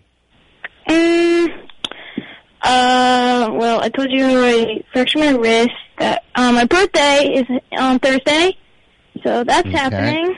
Well, I want to tell you. Let me be the first to say to you, Everly, happy birthday. Thank you, Tom. Is this the big one? Now you can drive? No, I'm turning 12, not 16. Wait, it's 16. Yeah, it's 16. I'm not turning 16. I'm still in middle school. I'm not in high school. You can go to a bar now, right, and have a cold one. Right? A beer? I can't have beer, no. You could go to you can go to a bar and say, give me a cold beer. No, you have to be 21 to have a beer. Okay, I thought it was 12. 12? I feel like that wouldn't end well. It wouldn't end well. Well, it doesn't end well for people that are 21.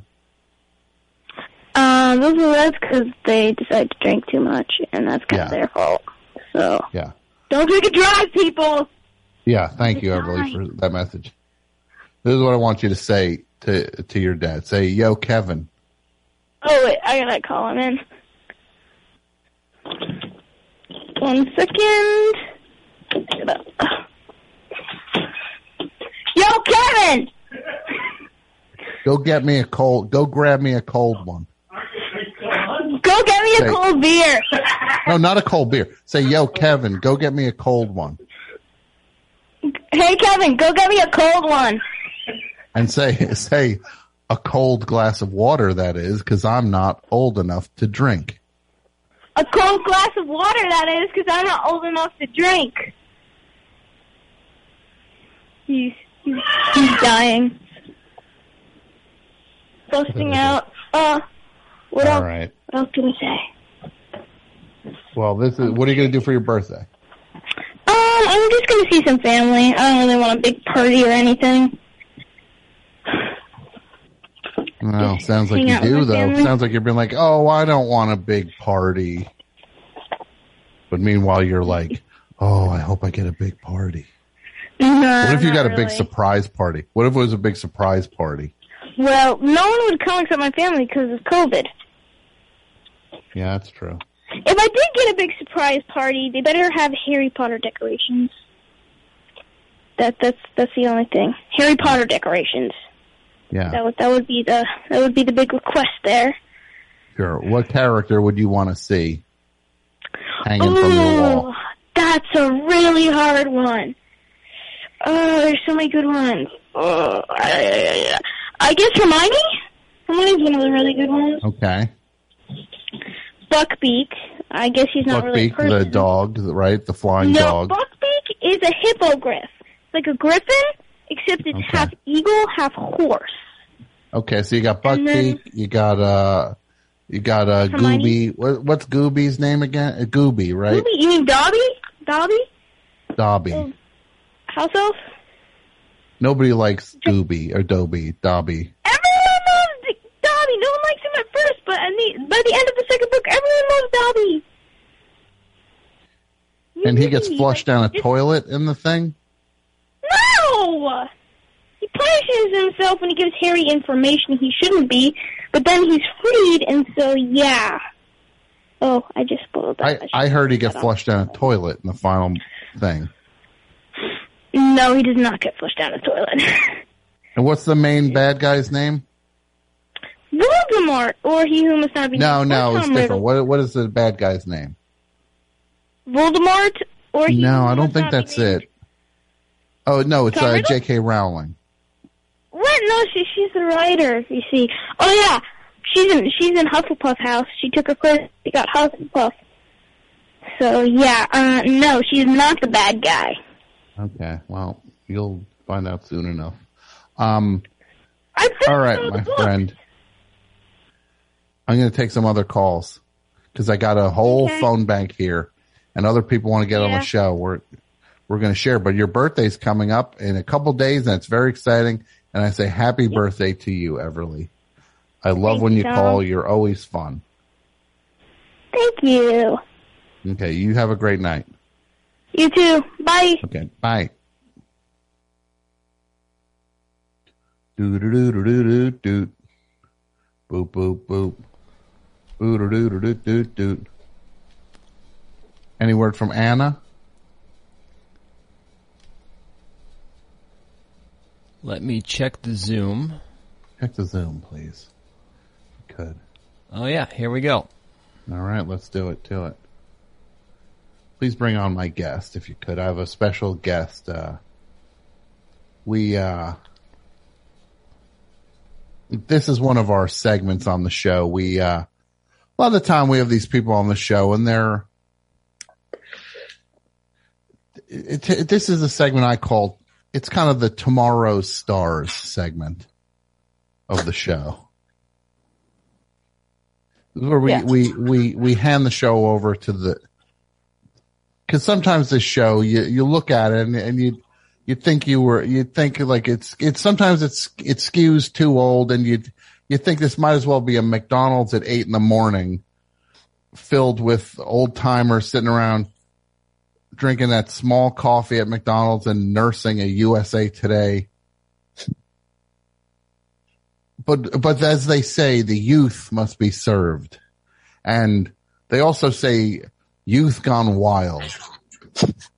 I believe Sonic Youth had a song called Youth Gone Wild. Oh, wait, no, that was Skid Row. But in a nod to, instead of looking to yesterday, which we got all these people on talking about, the Hucklebuck and, 23 Skidoo, Oh You Kid, talking about, gas rationing and, chip beef and stone soup and, all that. We need to look, this is the 21st century, gang. We gotta start shoving some of these fossils, out to sea. And the show needs to have contemporary voices anymore. We can't just be arguing over which birds you like better, the one that had, Ron Wood in it or the one with Roger McGuinn. We can't do that anymore, guys. And that's why we have on one of the top performers of today, Anna Seregina. I mean, wow. And this is one of the top comedians in the business. And I say comedians. But Anna can do so much more than just comedy. Yeah, thank you. And I skew very young. So you do skew very young, exactly. Yeah, I skew young. Yeah. So it's like if you want to get, you think of me and you think of things like Oldsmobiles and you think of like old 78s that you could pick up and check out, and you think of just like hip surgery and things like that. Or those are the things I evoke. We get an Anna Seregina on the show. You think of TikTok and you think of Machine Gun Kelly and you think of all the things that the kids are into, whether it's Machine Gun Kelly or TikTok. There's no Jello Biafra slander here because I skew younger than that. Yeah, that's not. So you think of really TikTok and no, you think of Machine Gun Kelly. Machine Gun Kelly, yeah, exactly. And like, I'm cut from the cloth. When I say jackass, I say, Johnny Knoxville and Bam Margera. And when Anna Seregina says jackass, she's talking about poopies. Yeah, I'm talking about poopies. And Zach, the woman, yeah, and Rachel Wolfson. Thank you. Is that her name, Rachel Wolfson? Yes. And I'm cut from I say, and when Anna says who's like an old timer on Jackass, she goes, Dark Shark, of course. Of course. And I say, what about Phil Margera? Uh-huh. It's the forever fascinating generation gap. Well, it's the passing of the torch, right? That's what it's all about. Yes. It's Dave England passing the torch to poopies. Absolutely. It's exactly the torch being passed to poopies, and specifically that, actually. Mostly that. Look, nobody was more excited about that Jackass movie than I was. The second they were just like, this is poopies, I was almost like, yeah, I think I'm out. I think I might get up and leave. I'm seeing it the night it comes out. You're leaving. In a theater. And you're out the door. And suddenly I'm just like, I think I might leave. There's a guy named Poopies in this. It's 6 minutes in. That's all it took. I don't know if I can, and as far as the human goes, perfectly fine. It's just the name. The name, you go, I can't do this. My generation, a name meant something. Thank you, Anna. Yeah. Well, I want to understand how you live, you know? Yeah, exactly. It was a look behind the curtain, because you look and you see Johnny Knoxville. Suddenly you're like, why is the hair on his head a different color than it was in the first one? Exactly. And you know what's nice is for the chicks, there was in Just Like That. And we had that with Miranda. But for the fellas, we have Jackass and we have that conversation with Johnny Knoxville. So it's actually a great year. And Just Like That, yes. Did you feel heard and seen and represented and Just Like That between some of the fun young characters in that, like Miranda's son, who is apparently a weird, inappropriate sex addict. Yeah, I know that's me. Whose girlfriend orders inappropriate items that are shipped to their house on Amazon. Nonetheless. Yeah, I just had it sent over here. Why? Yeah. Why? That means in her Amazon account, she's got a couple of addresses at least. She's scrolling through those addresses going, yeah, let's send it to the Hobbs house. There's 2-3 addresses in there. I mean, pick your poison. Yeah. And it's just like, well, it was like, was it like a sex toy or something that got sent to the house? And then like, that's my package. Why would you ever have that delivered to someone else's house? And no, Tom, that's the thing. That's what youth is all about. I'm very much in there. I'm in there, so same thing. I'll get an Amazon package delivered to anyone's house. Sure. I don't care. You get it. And it's like, you get it because I watch and Just Like That. And I see myself in I see a Charlotte and I see myself in it. You watch and you see Rock and you're like, I'm kind of like Rock and I'm kind of like Lily and I'm kind of like Miranda's disgusting son. Yeah. But there was one character that we all saw a little bit of ourselves in. We all know who that is, of course. We all know who that is. Jay Diaz. I mean, I look at them and I go, I don't care who you are. That's me. Everybody screamed at the same time, just like when they would always say that the water supply goes down during the commercials in the Super Bowl because everybody's using the turlet at the same time and flushing. Everyone in America screamed, "That's me." I thought maybe the Laugh Factory website goes down during the commercial breaks of Just Like That because people are just overwhelming look, today is a day for celebration, Anna, because Hillary Clinton got COVID. No, I'm not. What kind of celebrating are you doing over at that house of yours? Yeah, I can't even begin to tell you. You're just like, yeah. Well, you know what I appreciated about her tweeting about COVID is that she added kind of a flirty, and I am taking movie recommendations. And you know me, I'm a film lover. I want to get in there. I want to get in the discourse. Did you send her any recommendations? I go Solo. Wait, what? What was that? Solo? Pasolini's Solo? Oh, yeah. Okay, great. Why don't you just recommend, like, Berlin Alexander plots. Yes, exactly. While you're at it. Close second. Yeah. Hey, hey, Hillary, how up on, Fassbender are you? Wanna check this one out. Hey, what about plopping on Martyrs and just cozying out with Bill? Yeah. Have you seen any of these Les Blanc, the documentaries are. Yeah. I think it's worth checking out. If I had the feeling that I had a spike going down the center of my forehead that will not stop, which is what COVID was like for me, I would love it if somebody recommended, say, an early Mail's Brother, Salesman. Why don't you watch Salesman?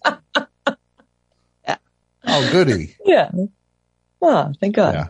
I will say this. When I had COVID, I would rather have gotten a job, as a rodeo clown before I would have watched anything on Criterion Channel. No, you didn't use the time wisely? I wasn't just like, now's a chance to really brush up on some of these things. Some of these things are leaving. Yeah, you didn't take the opportunity to deep dive into Tarkovsky? No, exactly. Yeah, let me really, this is a good time. I'll watch Drive My Car 3 times. Yeah. Perfect. I saw Drive My Car in the theater. Mm-hmm. It's the quietest movie I've ever seen in my life. Let me ask you this, Tom. Are you Stubbs? Do I use Stubbs? Yeah. I have. I'm currently not utilizing Stubbs. You're abstaining? I'm abstubbing. Wow. Okay. See, that's why you're the Che Diaz. I'm going to send that one in. If anybody has the fax number for and just like that writer's room, I want to just get that joke in the mix. We got to get you staffed. I got to get staffed. You got to get staffed. Could you imagine? Yes. The menu order going around in that room. Yeah. Where are we going? Sweet Green again? Great. Absolutely. Everyday Sweet Green, of course. Yeah. Fine. I guess I'll get the fish taco thing. So local flavor. Anna, you are a comedian, you're an actor, you're a writer, but what you are known as in 2022 is a podcaster. Okay, so see, when you go, which character do you identify with from just like that? Mm-hmm. Yeah. I identify actually with the podcast. Yes, that portion. It is kind of like a Rorschach where you look and you see yourself in different ways. And my favorite podcasts are the ones that deal very seriously with gender issues, but also have a soundboard where somebody's playing fart sounds and and I don't think so, or whatever was like. Well, it's an art form for today, you know. But that was almost like they were writing the show and they're just like, well, I haven't heard one of these podcasts everybody's talking about, but I have heard the Z Morning Zoo. Yeah. And is that what a podcast is? Well, let's just do that as a thing. Yeah, the amount of research that went into podcasting and comedy was impressive. Yeah. And to say the least, yeah. I love that Che Diaz was like, I'm going to LA, so I'm quitting the podcast. That was literally the most unrealistic thing I've ever heard in my life. Oh yeah, no, you can't come to Los Angeles and do a podcast. No. There's no way to make that work. Yeah. So podcast is for New York and pilots are for LA. So that's the breakdown. Do you think that Tony Danza was mad when he heard that they referenced him as auditioning for the part, and he's just like, hey, I don't audition anymore. What are you doing to me? I'm offer only. Yeah, I'm offer only. Yeah.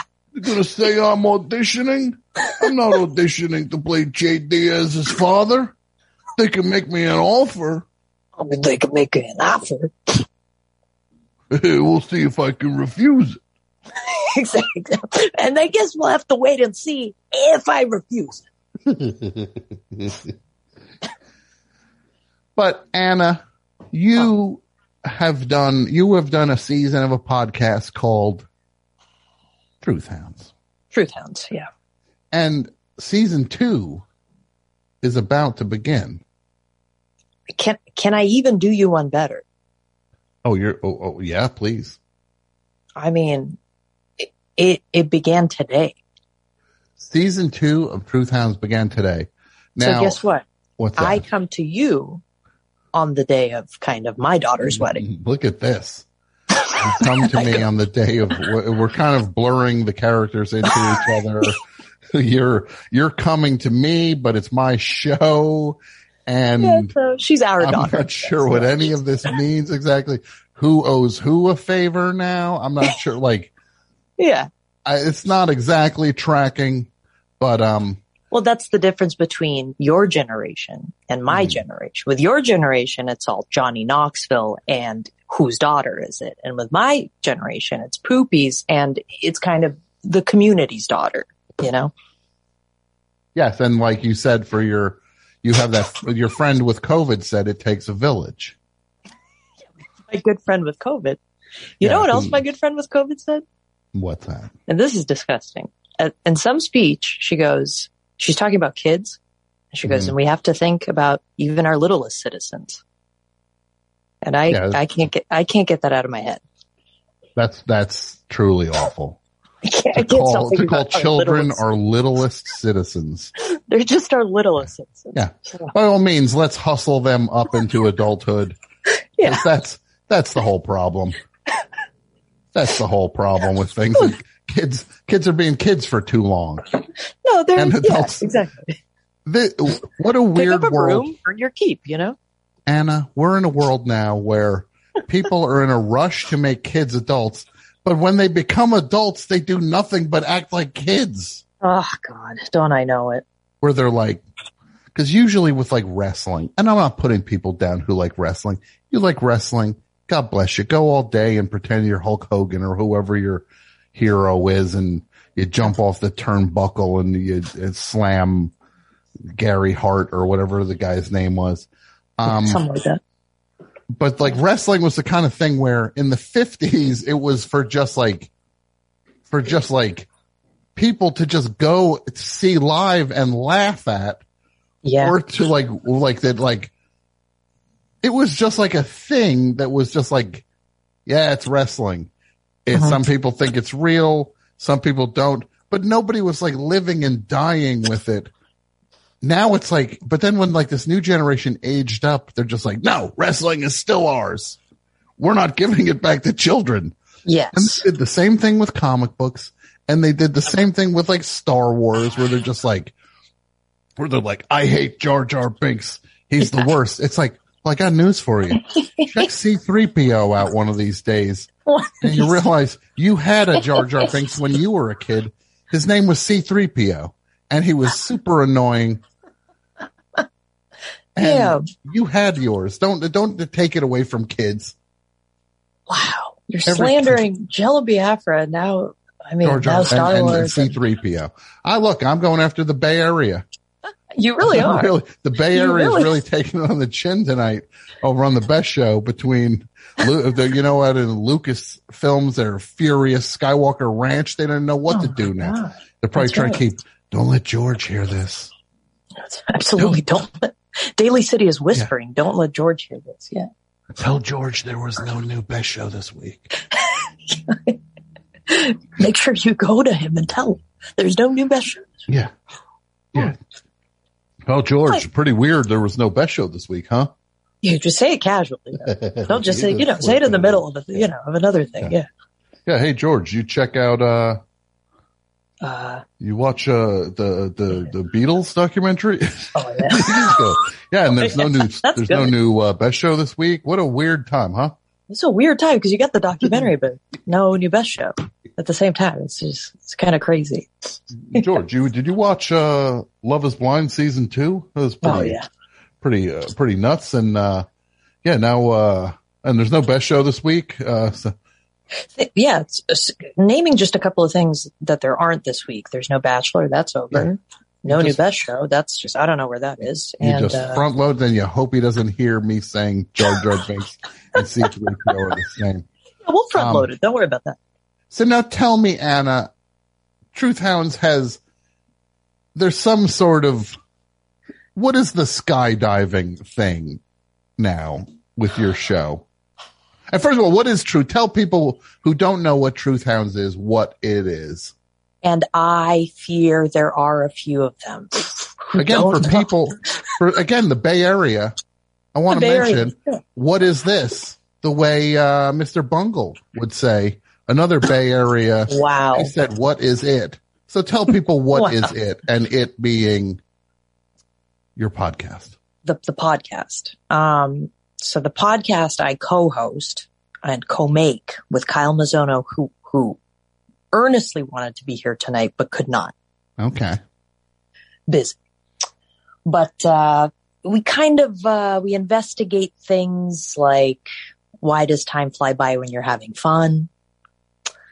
Why are some people mean? Mm-hmm. Why are some people late? Sure. So you're trying to get to the bottom of these.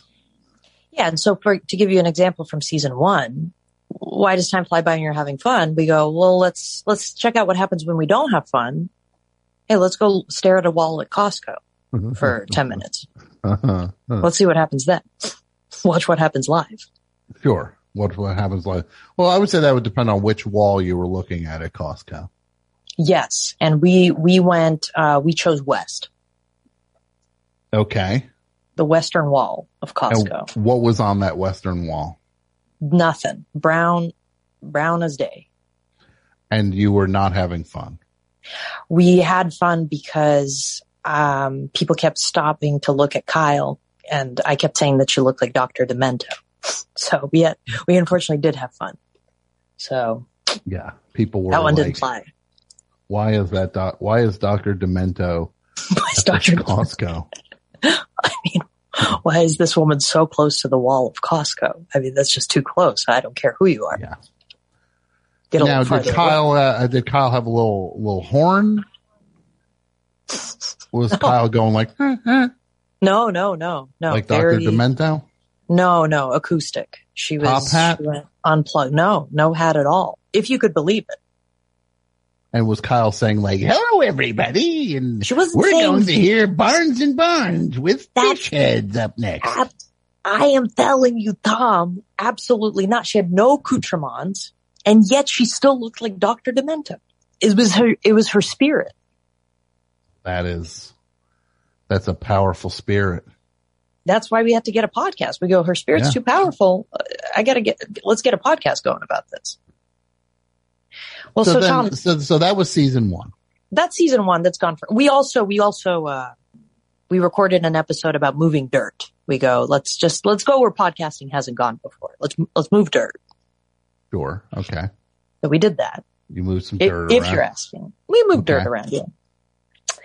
This season, episode 1. What happened is that in season 1, we got a 1-star review on iTunes. And so we kind of investigate that. And I'm sure that ended in a very satisfying, that was just that you reached a satisfying, you put a nice bow around it and you feel like you can just move forward now from that. It felt like a day at the spa, so I felt comfortable. I felt satisfied. And so we go, look, I'm here. I'm getting the coveted best show bump, and that doesn't, that I don't take that lightly.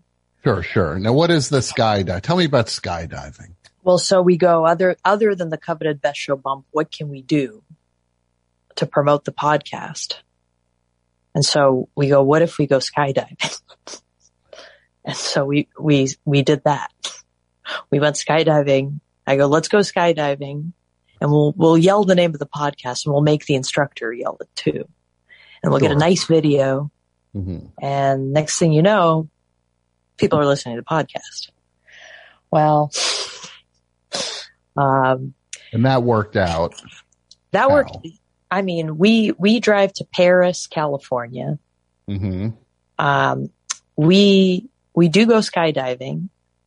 I get strapped to a guy. You're just strapped to a guy. Is the thing I really want to underline. That I didn't really take that into consideration. Things I didn't take into consideration are that you're just strapped to a guy for a while. So you're just hanging out with, a guy. Mm-hmm. That you've never met before. No. And then you're just in your regular outfit. So your street clothes get to take a little road trip to the sky. Okay. And so you're just in your jeans up there. So you're dressed as if you were going to go to Chipotle.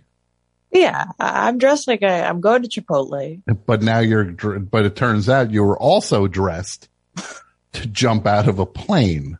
I'm dressed I'm going to Chipotle eventually, but I'd take a little pit stop, I could fall out of the sky. I would, I don't know if I could do it. Well, here's what I will say. You're not really making, once you're strapped to the guy, mm-hmm. and I really want to highlight that you're strapped to a guy, you're not really making the decision, you're not even making the decision to step out of the plane. He's going and you're like his plus one. Mm-hmm. So you're doing very little, actually. All you're doing is just like participating in gravity. Yeah. He's going and you go, I'm already here. So, mm-hmm. So, but my favorite part is that, you're falling.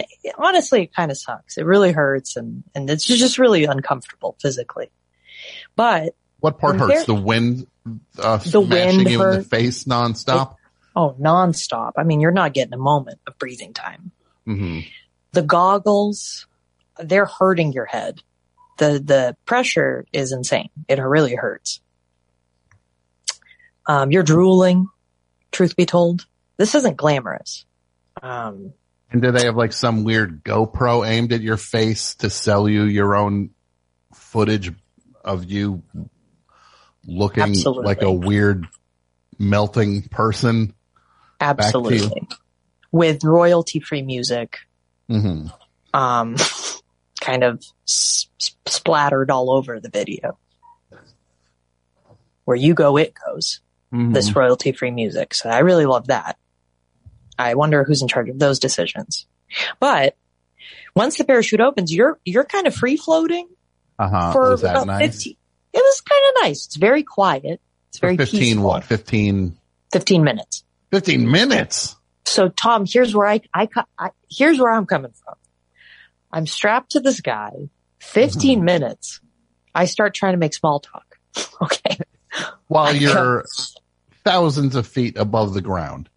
Well, you see, it looks so, you're so far away. You're so high up that it doesn't look real, actually.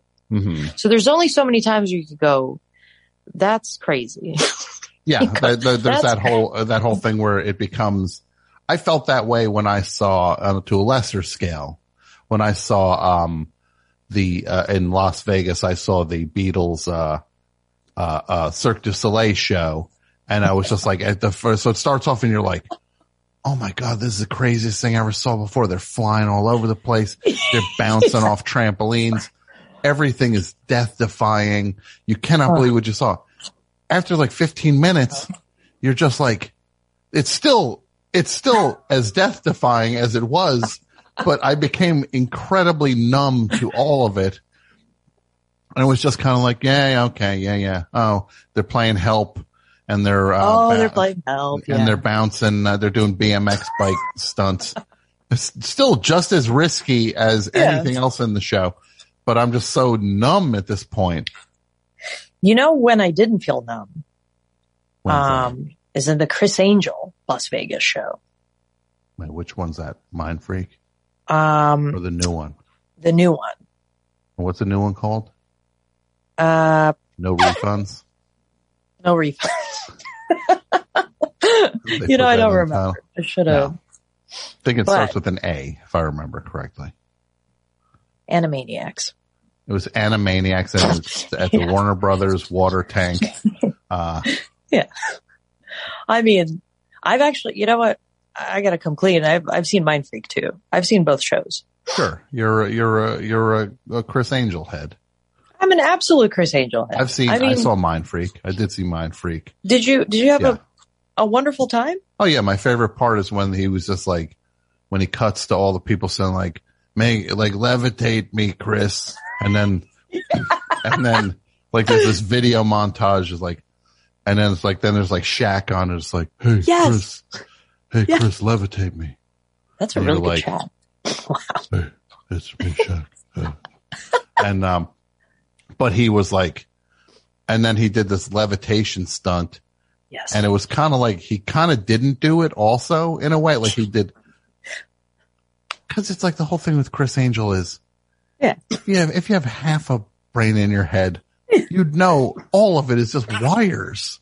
There's just like, it's just like, but it's not even like a kind of magic where you're like, how? I know it's a trick, but I don't know how. It's like, you know, at Chris Angel that it's all a trick and you know how.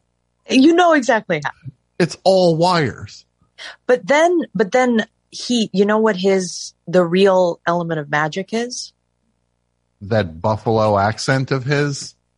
Okay, that is one. You know what the other one is? I feel like that's the most magical part of the whole show. You're not this guy clearly from upstate New York just being like, I like magic.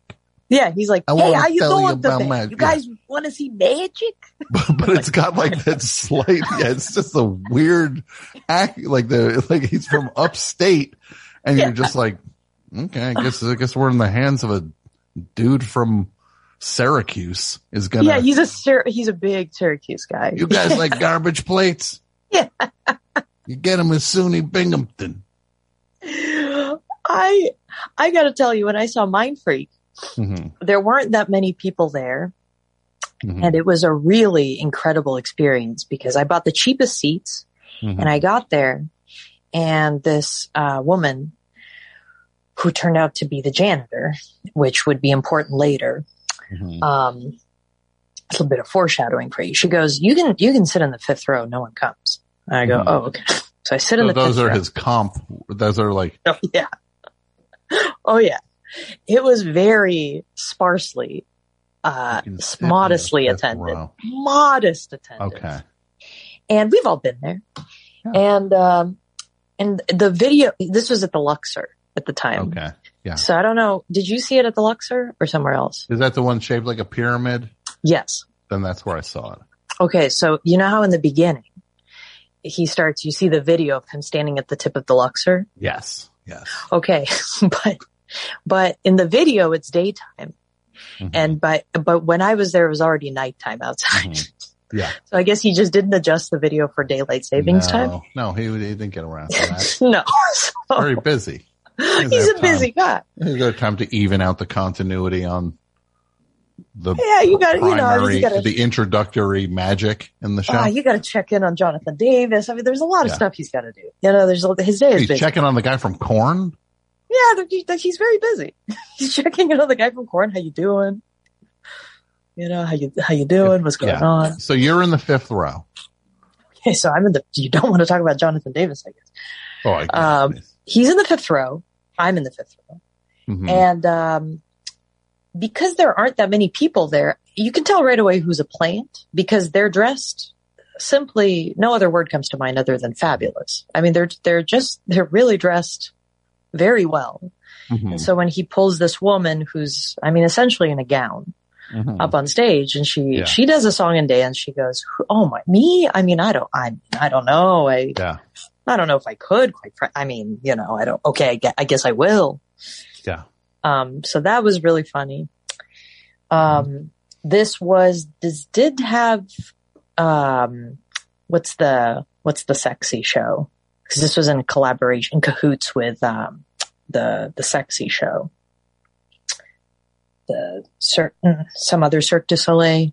There was like a dirty Cirque du Soleil show. Well, I go, how are they in cahoots? When's that going to come play a factor? He goes, here comes Tanya from the name of the show. Forgive me for forgetting. Sure. Yes. She comes out and he goes, do you guys like Tanya? We go, yeah, you know, sure. He goes, do you want to see Tanya disappear? And we go, sure. Yeah. He makes her disappear. That was the end of Tanya.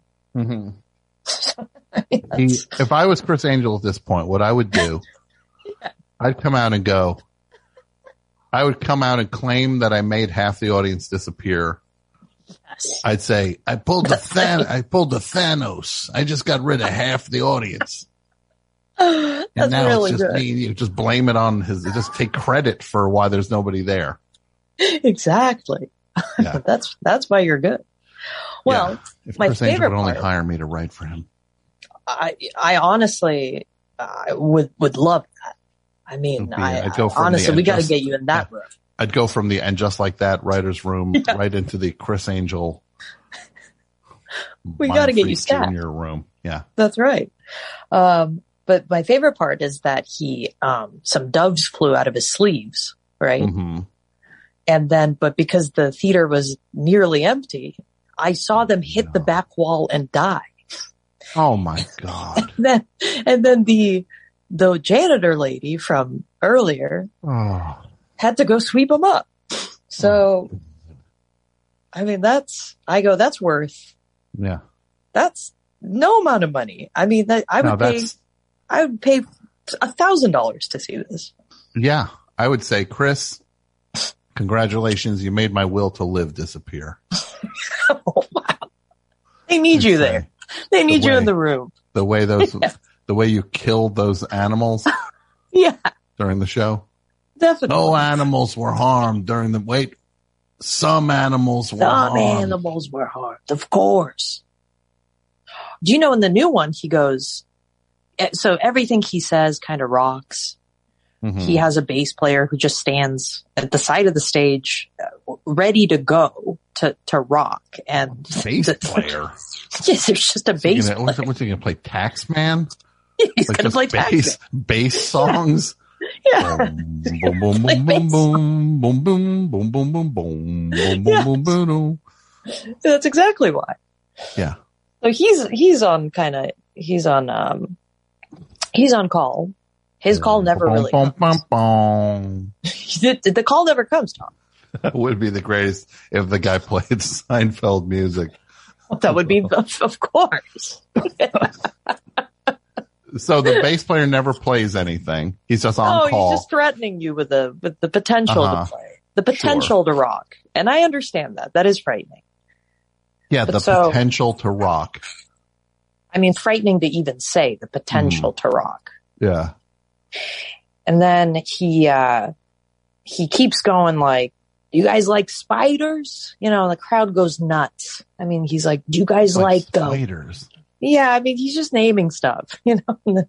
He's naming running stuff. At the clock on this show, like it's like that one magician, that crybaby magician, the one who did that special where he was like, I know the one. Oh, that guy can't handle that. That guy where he was just like, do you remember that point in the pandemic? When everybody was like, oh, you have to watch this. You got in hushed tones. Yeah, okay, yes, but you have to watch. You have to watch this guy. He cries. And then Tim Gunn cries. He does 3 tricks in 90 minutes. He does 3 magic tricks in 90 minutes. And one of them has a book that he gives an audience member to go home and do the show for him, apparently. Yeah. Like you're like a collaborator now.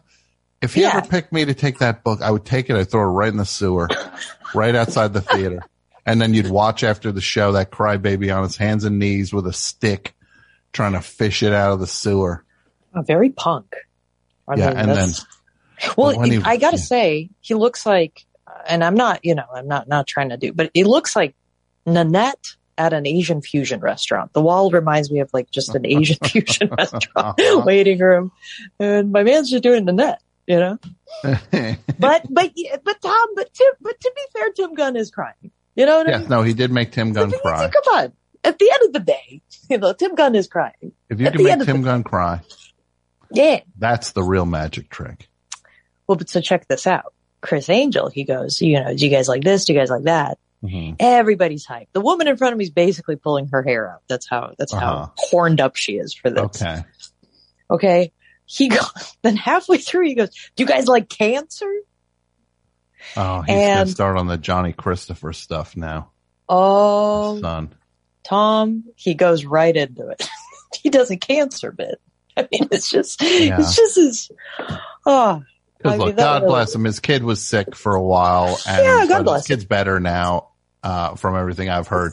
Yeah. But the show I saw, he did a weird thing where there was like sexy lady came out in a wheelchair acting all like she was sick, and then suddenly pulls off the thing and starts dancing around. No. And it was like, yeah, it was the most troubling thing I've ever seen in my life. Oh, and it was like, wow. Yeah, no, it's a weird, it's weird how with some of these shows, it could either be the thing you did is the most strangely personal thing, and you should probably never tell anyone about that. Or it should be, yeah, put it in this incredibly mainstream show. Yeah. And it's so weird that it becomes like oddly universal. Yeah. It's strange how those things work like that. They go from being so unique to where you might be just like, oh, we could never do this in a show. That's just too strange. Mm-hmm. And then it'd be just like, nah, let's do it. And then it's for everybody all of a sudden. Wow. Well, you know, it's for everybody also. And watch this. Watch how I do this. Okay. Truth Hound season 2. Oh, Tom. I mean, this is why you're good. I mean, well, this is, you. I mean, you're kind of you're BP. You're beyond pod, but oh, thank some you. of us beyond pod. I appreciate. Yeah, you're beyond pod, and yeah. I'm not afraid to say it. And some of us are just in the gutter looking up at the stars, mm-hmm. as kind of Yeah, well. we say, and mm-hmm. so to us the stars are you. And well, you're very sweet, and you might need to get some perspective on a few things if that's how you truly see things. Tom, I got I can't get. I'm in the gutter. Where do you want me to go for perspective? Keep in mind. That's true. Now, Anna, what else is going on? You got some, you doing shows? What are you doing? What's going on? Are you around Los Angeles? Are you back doing live stuff? Oh, I'm back. I gotta get on the stage. Very convincing. They can't keep me away from the stage. I go, now more than ever. Mm-hmm. Right now, more than ever, because, comedy's in a sensitive place right now. Guys can barely be guys anymore. So I do what I can. Well, we appreciate it. Yeah, and I know on behalf of all guys, we appreciate you fighting the good fight.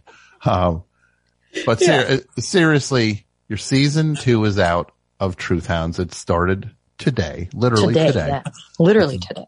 It's very exciting. I'm glad you are still doing it, and I'm excited to hear what goes on in season 2. And people can get it where they get podcasts. They can get it exactly where they get podcasts. Mm-hmm. Yeah. Yeah. Now, I say to you, thank you for coming on the Best Show. Oh my God, Tom. Thank you. What a pleasure. Well, it's a mutual pleasure. It's a mutual pleasure. Yeah. Yes. Okay. Well, thank you very much. I look forward to seeing you soon. And yeah. Thank you, Anna Seregina. Thank you, Tom. Gina. Sharpling. Yeah. Gina. Well, either way. Get it wrong. I always get it wrong. I always think I got it right, and then I outsmart myself in my head and say the wrong thing. It's weird. Well, check this out. Thank you, Tom Sharpling. There you go. Look at that. So, I appreciate it. Absolutely. Well, thanks, Anna, and I will talk to you soon. Yeah. Bye, Tom. All right, bye. That was nice. I love Anna. I love talking to Anna. She's cool. Pat, we got any other calls? We got 1, 2, 3. Let's do these 3. Hello, Best Show. Tom? Hi. Hi, how are you? I'm good. To whom am I speaking? This is Jim Hill out in Babylon, Long Island, New York. Babylon, New York. What's going on in Babylon tonight? Well, I've been sitting here for a long time waiting to talk to you. I've been a long-time listener, and I sat here and waited, and I got through, so I'm super excited. Here you are. It's your moment now. It's your moment now, Jim. Yes, I'm a Patreon member. I pre-ordered your book. You did it. Sweet. You SOB. And also, I'm a not often mentioned friend of Tom. Oh, yes, the Friends of Tom, the original. Do you remember what the name was before it was Friends of Tom? I don't know if I know that. That's a trivia. That's some good trivia for people. What was Friends of Tom called before Friends of Tom? Wonder if anybody will get it. But what matters right now is what you have for the topic. Well, before I give you the topic, I just wanted to express some gratitude to you and the best show and all the guys there. You guys make such great stuff, you know, Pat, Mike, Slaw Dog, of course, John Worster. You know, over the last, so many years, you guys have helped me, your show is so awesome and it just brought me so much joy and so much fun. And you've introduced me to some of my favorite all-time acts like Kurt Vile and Ty Segall. You know, helped me dive back into stuff like John Cale and I can't tell you how many times I've listened to The Gathering of the Juggalos or your Jazzman clip. Just that's very kind. I'm glad you've been on board for a while, and that's very kind of you to say. Yeah. And, you know, this summer, you know, my daughter, got Hodgkin's lymphoma. And, you know, thankfully as of last month, she's in complete remission. Oh, and, thank God. That's, yeah. And it was, you know, I was just always able to check in with you and you guys when I needed to laugh and take some stress off, and you guys were always there, and thank you so much. Oh, of course. That's, I know it might sound corny, but one of the reasons I love doing the show is for my own glorification. I'm kidding. No, it's it's because it's a thing we all enjoy together. I enjoy doing it. You enjoy listening. You call, and now you're doing the show, and I'm enjoying you being on the show. It's a shared experience, and I'm glad that the spirit of the show could help you through some tough times. Thank you. Just wanted to say thank you very much. Of course, it's amazing and very. Hopefully, obviously, but she just keeps getting stronger and healthier, and this will be just a part of her past before you know 16 years old. She says she believes it's part of her metamorphosis.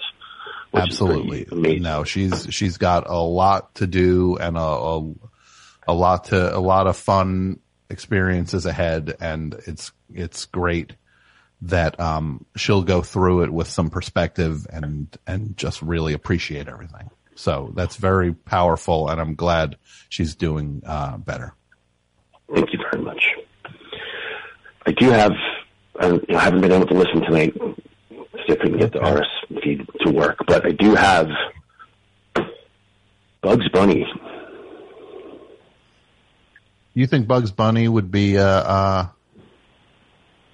I think the thing about Bugs Bunny to me, Bugs Bunny just wants to be left alone. Right. I don't think you'd see Bugs Bunny unless you were bothering Bugs Bunny.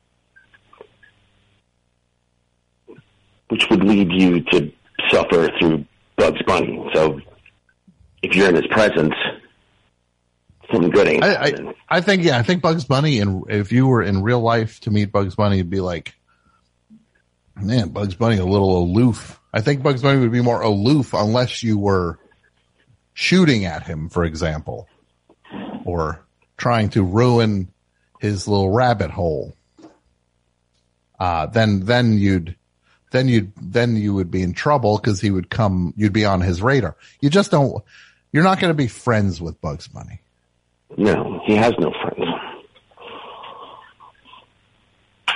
Pretty much. Some people say Daffy Duck's his friend, but I don't think so. Yeah, I don't know if they are actually friends. That might be slightly more. I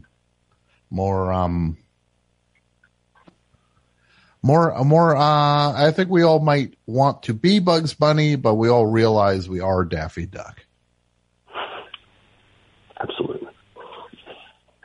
That's a good one, though. That one, that's a thinker you just dropped on my head. What about Clifford? Just dropped a thinker on my head. Another one of your favorites. What about Clifford? Oh, it'd be awful. Be absolutely terrifying. That kid is a demon. In real life, Clifford would be the all-time worst.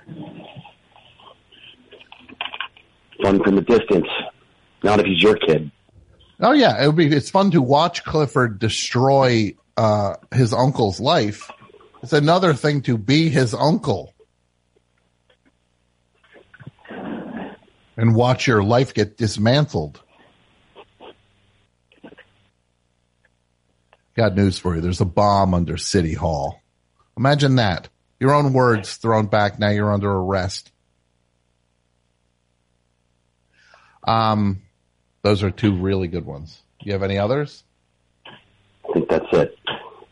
Well, I'm going to say this to you, my friend. I'm sorry you and your kid have gone through what you've gone through. I'm happy that you're getting through it, though. That's a huge thing. And, it's going to keep going the same way, and, just keep moving through it, and then you'll be moving past it before you know it. It's already passed, brother. We're done. Great. I'm glad to hear it. We're doing great. Thank you again. Oh. You guys are wonderful. Appreciate it. Well, all right. You have a great night. I'll talk to you soon. You too. Be good. Okay. All right. Thanks. Bye. Let's take another call, please. Two more? Two more. All right, here we go. Hello, Best Show. Hey, Tom, how you doing? Good. Who's this? This is Andrew in Los Angeles. Andrew in Los Angeles. Do I know this Andrew? We have not spoken before. This is my first time calling.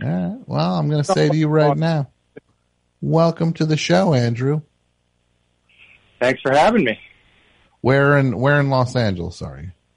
In K-Town. Ah. Yeah. Very nice. Very right nice. in the middle of everything. Yeah. Very nice. I love it. So what do you got for me, buddy? Got two characters. I should say that I have not been able to listen while I've been on hold, so I'm hoping nobody said them before, but here goes.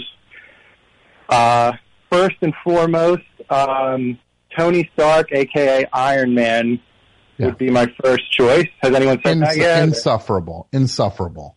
Absolutely. And in real life, very dangerous, because the closest person I can think of to Tony Stark is Elon Musk. And that, we all know how that would go. If Elon Musk had an Iron Man suit, that would not be good for anyone.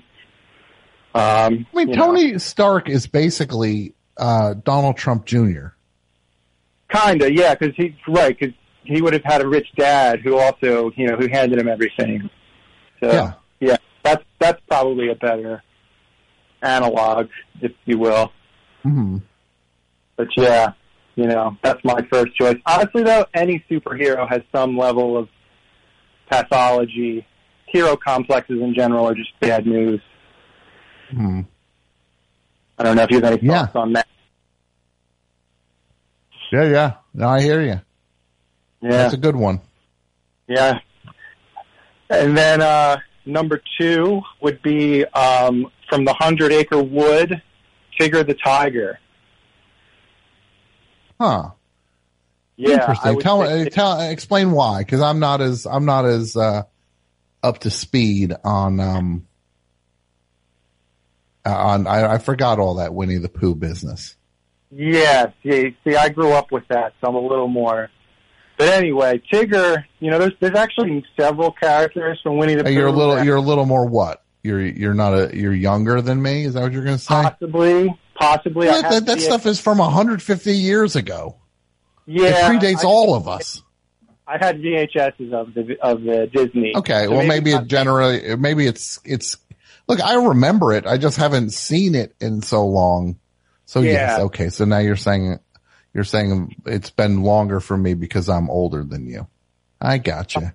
That's fine. Not that much, but a little bit.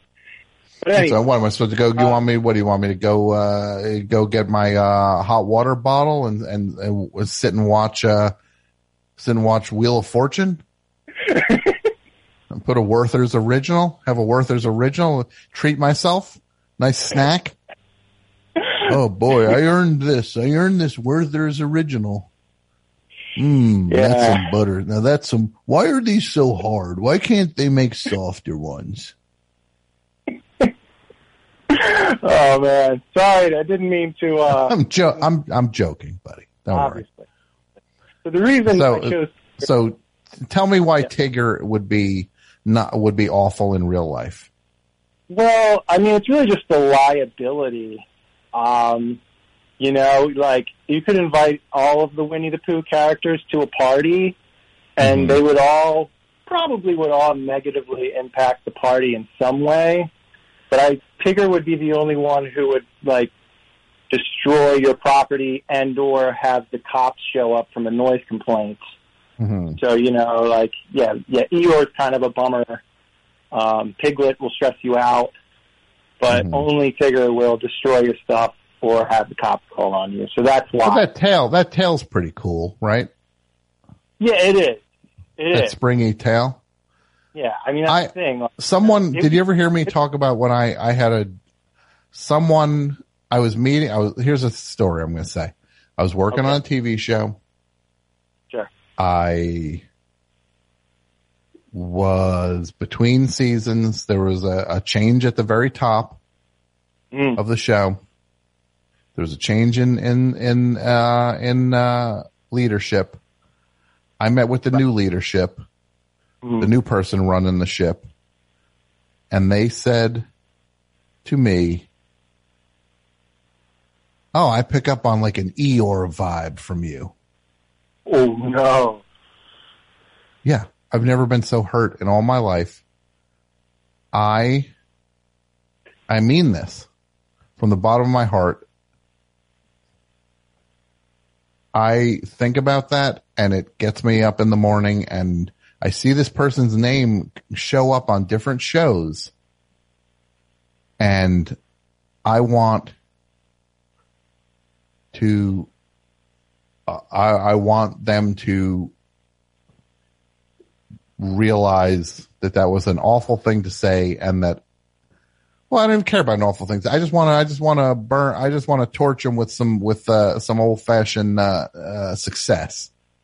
You know what I mean? Exactly. Yes. Kind of makes me want a little, not revenge, because I don't care. You just do the best you can with these things, and you can't get caught up in revenge or whatever. But to say that to me when it's my job, I'm dancing now for a job, and I quit. Okay. I said I can't work here. I lost basically a year's worth of money, because it's like it was going to be forced to either work with somebody who. For a year to work with somebody who said I give off a Eeyore vibe, or to just go figure my own business out. And I left, and I lost basically a year's worth of pay just to not have to be around that person. And that is really unfair. And like that because they didn't want me working there. So they were trying to do everything they could to drive me to make it not a place I wanted to be. So that's why they would say stuff like that. And they were really awful to me in the meeting in a variety of other ways. And they basically walked me to the edge of the cliff, and then I took a step forward to get away, and they're like, he jumped. You know what I mean?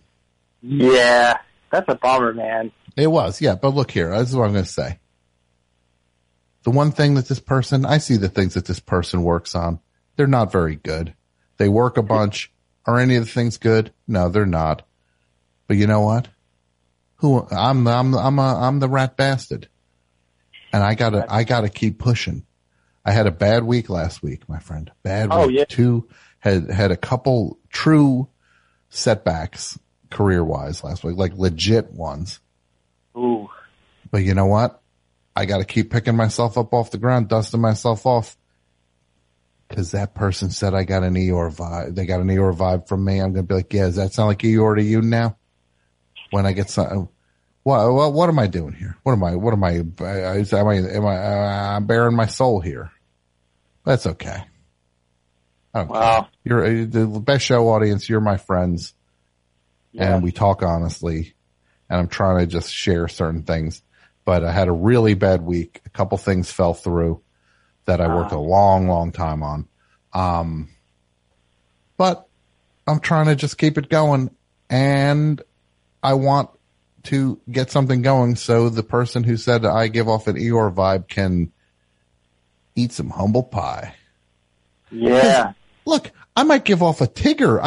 It's like, I could pick up a real Tigger vibe from you. But cool. Like a kind of loud, fun character. I could take that. Eeyore. Yeah. I almost called my book Eeyore Vibe. Great book, by the way. What's that? Great book, by the way. Wait, I couldn't hear you. What was that? Fantastic book. It never ends. Oh, no. Of course. I'm just being creep. I read it and then listened to the audiobook with my girlfriend. We both enjoyed it tremendously. Oh, thank you so much. I'm very happy with it. And, but that Eeyore vibe thing, that was just meant to drive me away. It's like, who could work for somebody who would say that? And that's what their intent was, because they wanted to hire all their people. Right. And they didn't want to inherit me, even though I had a contract. So they got me to break my own contract for my own mental sanity. Whatever. What are you going to do? Right? What you going to do, my friend? So I don't know. I have some ideas as to that might be based on my extremely limited experience in television, but I'm not going to name any names. I'm not going to even ask you. Obviously, you're not going to name names. No, I'm not going to name names. I'll just, not hard to figure out if you really want to put two and two together, but I probably will, to be honest. What's that? I probably will look it up. No, you'll probably go. It's not hard. You put it together. Yeah. Not hard to figure out. So what else you got? Anything else? Those are the two that I had off the top of my head. I could go further with like superheroes or whatever, but I'd rather keep it simple. No, that's good. We did a lot, and you got me to crack and spill way too much about my life. God bless you. You're like Barbara Walters here, getting me to open up and cry. Oh man. Well, I'll take that as a compliment, I guess. It was a compliment. Well, thanks. Tom, it was buddy. great to talk to you. Thanks so much. Same here. It was great talking to you too. All right. Bye. Bye. All right. Final call. Here we go. Hello, Best Show. Best Show, hi. Hello. Hello. Hello, hi. Welcome to the Best Show. Oh, hi, Tom. Hi. To whom am I speaking? This is Emily. Emily? Where are you calling from, Emily, if you don't mind me asking? Cape Cod. Not specifically, not your home address. Like what city? The region of Cape Cod. Okay. Well, I appreciate you calling, Emily. How are you tonight? I'm doing all right. What's your pick? Have you seen, how many Oscar movies have you seen, Emily? Ooh, not many, but I'm definitely going to be watching the On Cinema Oscar special anyway. Mm-hmm. No, that would be cool. I have not done well. Yeah, I'm looking forward to that. So, are you a Greg head? Where do you stand on that? Yeah, I'm a Greg head. He's got the expertise. Yeah, I go both. I go back and forth. I think I'm a little bit of both. Hard for me to pick. I respect that. It's the same for me too. Mm-hmm. Hey, Duty out. Yeah. Yeah. Dudio. Did you ever who said yes? I thought Pat said yeah. Oh. Did you ever find that clip that you mentioned off air? The kid getting mentioned on a thing? Oh yeah. Hold on, I can send it right to you. My. Okay, maybe we'll play that Do you think it would be tacky to play it? I think it might be tacky. Never mind. No, not at all. No, you got to play it. Okay, so let's go. So Emily. Yes. What do you got for the topic? Well, I don't know. I was thinking about it, and I kind of thought that, he would kind of suck in real life, just that he would be annoying. But maybe Reed Rothschild, played by John C. Reilly in Boogie Nights, because he's always trying to one up everyone. Mm-hmm. And I just think that, like, he's kind of a chill guy, and he might be fun to hang around, but he'd be one-upping you at the gym, and like at parties you'd share a fun fact, and then he'd have to say a funner fact. Yeah, it would be like just the level of, like you said, one-upsmanship and competition. This one-sided competition. Yeah. Would be truly exhausting. And he seems like a stunted little kid. Yeah, he does. And he doesn't seem like a horrible guy, because, he does seem chill, and he could probably be like a good friend in some ways, but yeah, he's kind of just insecure, and he's just kind of a braggart, and I'd get really tired of it, I think. I think it would be pretty exhausting. Do you think that Reed is the most exhausting character from Boogie Nights? I'd say Scotty would drive me up the wall, maybe a little more than Reed. Scotty would, Scotty's probably the sweetest one, but he would probably drive me nuts too. I think Scotty would burn you out.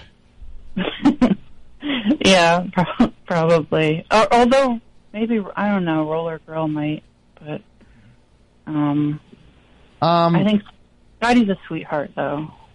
Sure. I think as long as they got that all that Bolivian marching powder hanging around, that everybody's going to be a little unpredictable. Like you're going to get a lot of people on their worst days. That's a really good point.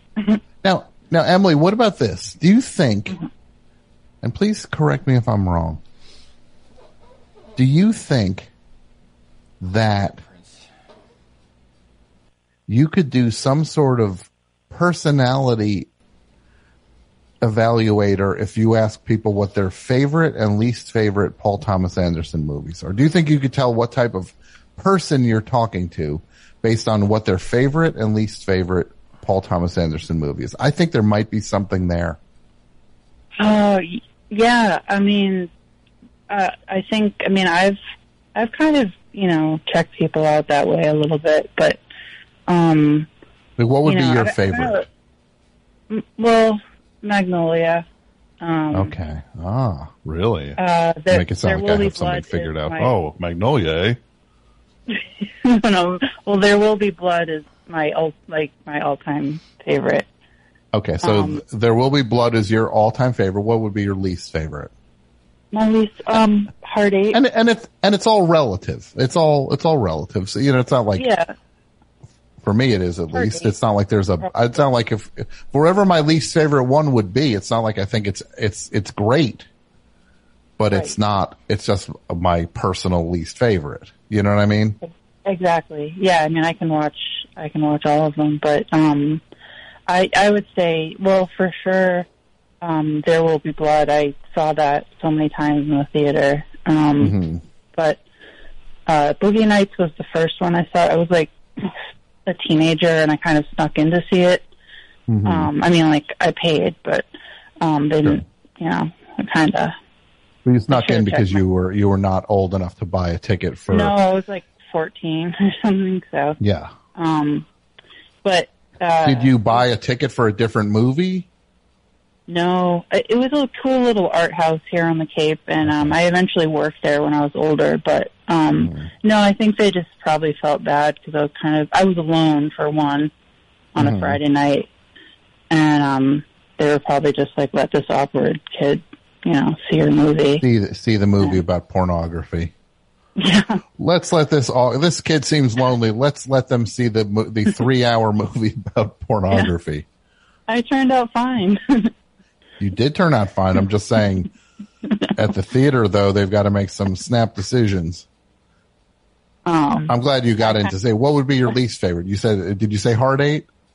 I did. I know it's probably a common one, but I don't know. I just, like you said, like I don't dislike it at all. I mean, it's a great movie, but if I had to, rank them, I mean, that probably would be on the lower, end of it. Yeah. But I would agree with that, and I would put it on the lower end, but I recently watched it again, and I don't know if I would put it at the bottom, but I don't know what would go at the bottom. Huh. I haven't seen it in like 15 or at least 10 years, so maybe I should watch it again. You know what I think might go on the bottom for me? Not Phantom Thread. No, Phantom Thread's the top. Phantom Thread's one of my favorite movies ever. Even though one of the producers on The Best Show described it as a movie about sewing. When Julie has another name for it, I think, right? Julie called it something about mushroom toilet or something. Toilet or whatever. What did she call it? Toilet Taylor on the toilet Taylor on a toilet or something like that. Yeah. Which sounds like something you'd buy at Spencer's Gifts. Right. Like it seems like some weird Taylor on a toilet bank. Like it would be like a bank that like the toilet would flip up or something when you put money in it. No, I might put Licorice Pizza at the bottom. Oh. Look, I really like it. I like it a lot. Yeah. I just, in terms of certain things, I might just say it might just be the way it shakes out because they got to go somewhere. Yeah, you know what I mean? Like that's the unfortunate part about lists. There's like a cruelty to it almost because you're putting things you like in the lowest slot and you're like, no, but that means I think it sucks, but I think it's great. But in terms of, I think it might be slightly, minor in the scheme of things for me. And I don't mean cause he's 15. I don't mean that kind of minor. Well, my friend was so upset by the trailer that it kind of, I think I had some bias going into it. Mm-hmm. Got really mad about the music for the trailer, but I agree with you. I mean, I don't think you can go wrong with Paul Thomas Anderson. No, I don't think so either. I will say I was slightly irritated that he used the song Stumbling In by, who's it by again? John, Our love is a light, and so it begins. Foolishly laying our hearts on that song on the table and stumbling it. This song came out in like 1978, and it was the first thing I knew when I was watching the movie. I'm just like, come on. This didn't come out in 73. What are you doing to me? What are you doing, PTA? I almost walked out, and I was at a screening that he was at. I almost was like, this is garbage. This is garbage. This song came out in 1978. No, yeah. Very telling. Emily, you are a great caller, Emily. Oh, thank you. I got into the best show through Double Threat, so thank you. Oh, that's amazing. Oh, that's so nice to hear. That's what I like to hear is that all the shows are working in tandem. Definitely. And, well, thank you so much for that. And I'm glad you got through, and I'm glad you called, and please call again. Yes, I hope you're feeling better. Oh, thank you so much. I'll talk to you soon. All right. Thanks. Bye. Okay. That was nice. That's a nice caller. See? Good stuff. Dudio, you sure I can play this? It's not going to sound... I think it's tacky. I don't think it's tacky. All right, let's take a vote. At the end of this, We'll take a vote if people think it was tacky or not.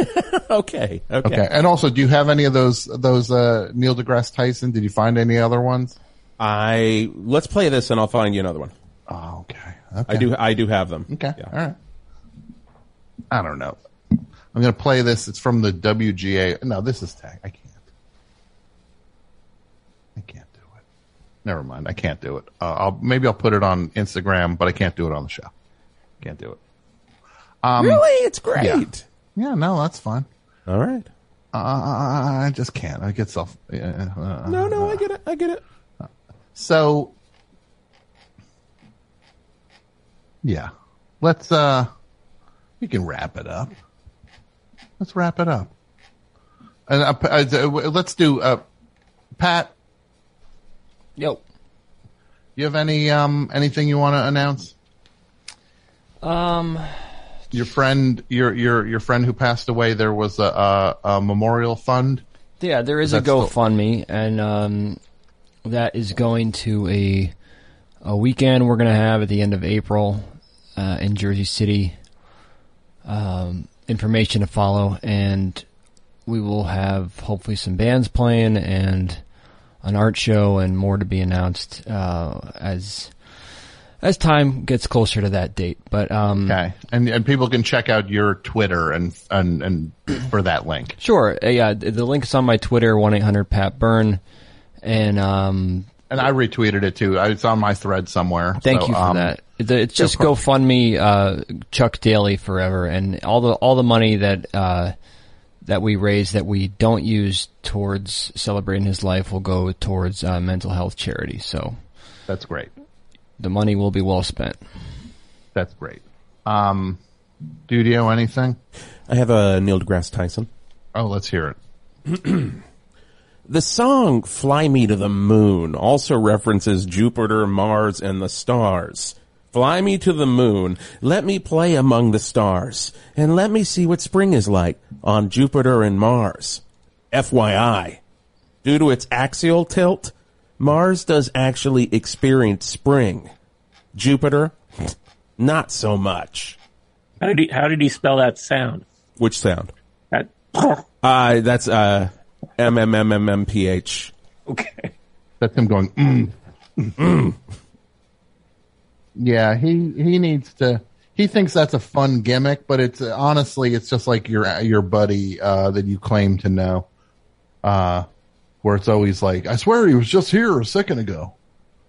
Alan blames everything, where it's just like, you don't have to rain on everybody's parade with all your things, and be like, see how I ruined it? Isn't that fun?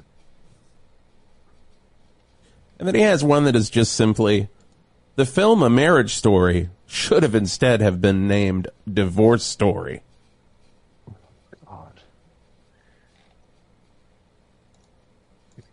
He's right about that, though, right?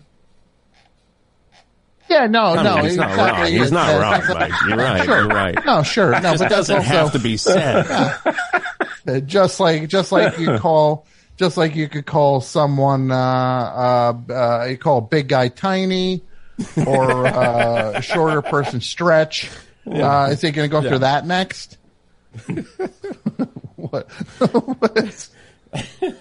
Actually, that movie should have been called. Actually, the movie Men in Black should have been called Men and a Woman in Black, because at the end, Linda Fiorentino becomes an agent also.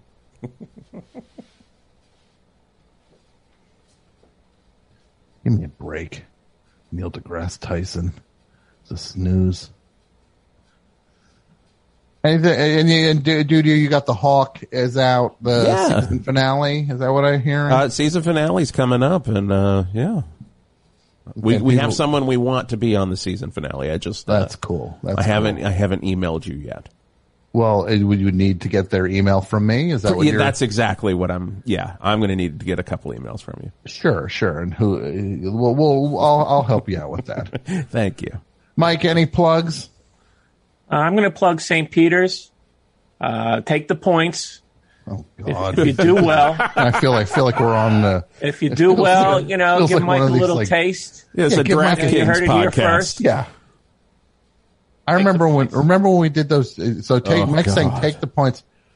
Remember when we were doing those DraftKings ads, and get locked into this. Basically, I'll say this: you get locked into a deal, and look, it's on me to have ultimately said I can't do these immediately. I should have said that. I tried to make it work, honestly, because I wanted the best show to work and was scared it was going to go under, and tried to give as much of a chance for all that to work. And I'm not blaming it on anybody but myself.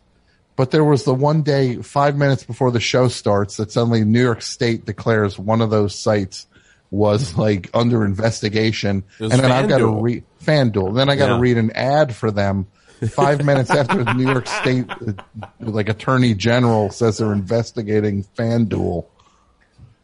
Now it's all on the up and up.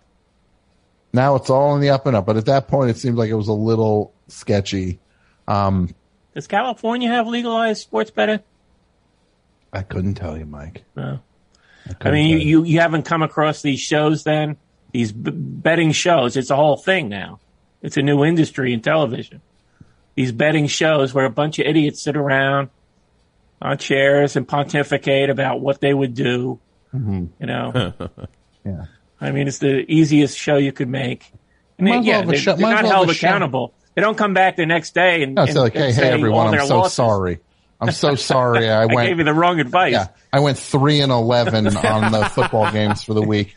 If you listen to me, odds are you lost a lot of money. So I truly apologize. Really sorry. No. Well, that's the whole thing with sports radio in general, where Mike Francesa would just go blah blah blah. This game is going to be a thing. Blah blah blah. There's no way the Yankees can, lose this game because they got too much firepower with the thing. And then the Yankees lose the game 10-2. And then the next day he's like, the arm on the one pitcher is the thing. Like he starts yelling about why they lost. Never eats crow. Never eats crow. None of them ever do. Colin Cowherd. Oh my God. Yeah. Oh God. God, like this guy's a bust. This guy'll never make it. This other guy's great. You only hear why the facts were the facts, never, and I got it wrong. All right, everybody. We're going to say goodnight. And Best Show will be back next week. And thanks, everybody who listened. And I want to also say I had one thing to announce. Oh, yeah. Our friend Emma Healy has a book out. And we'll talk next week about it. We'll talk to Emma next week. She has a really great book out. All right. Thanks, everybody. Bye.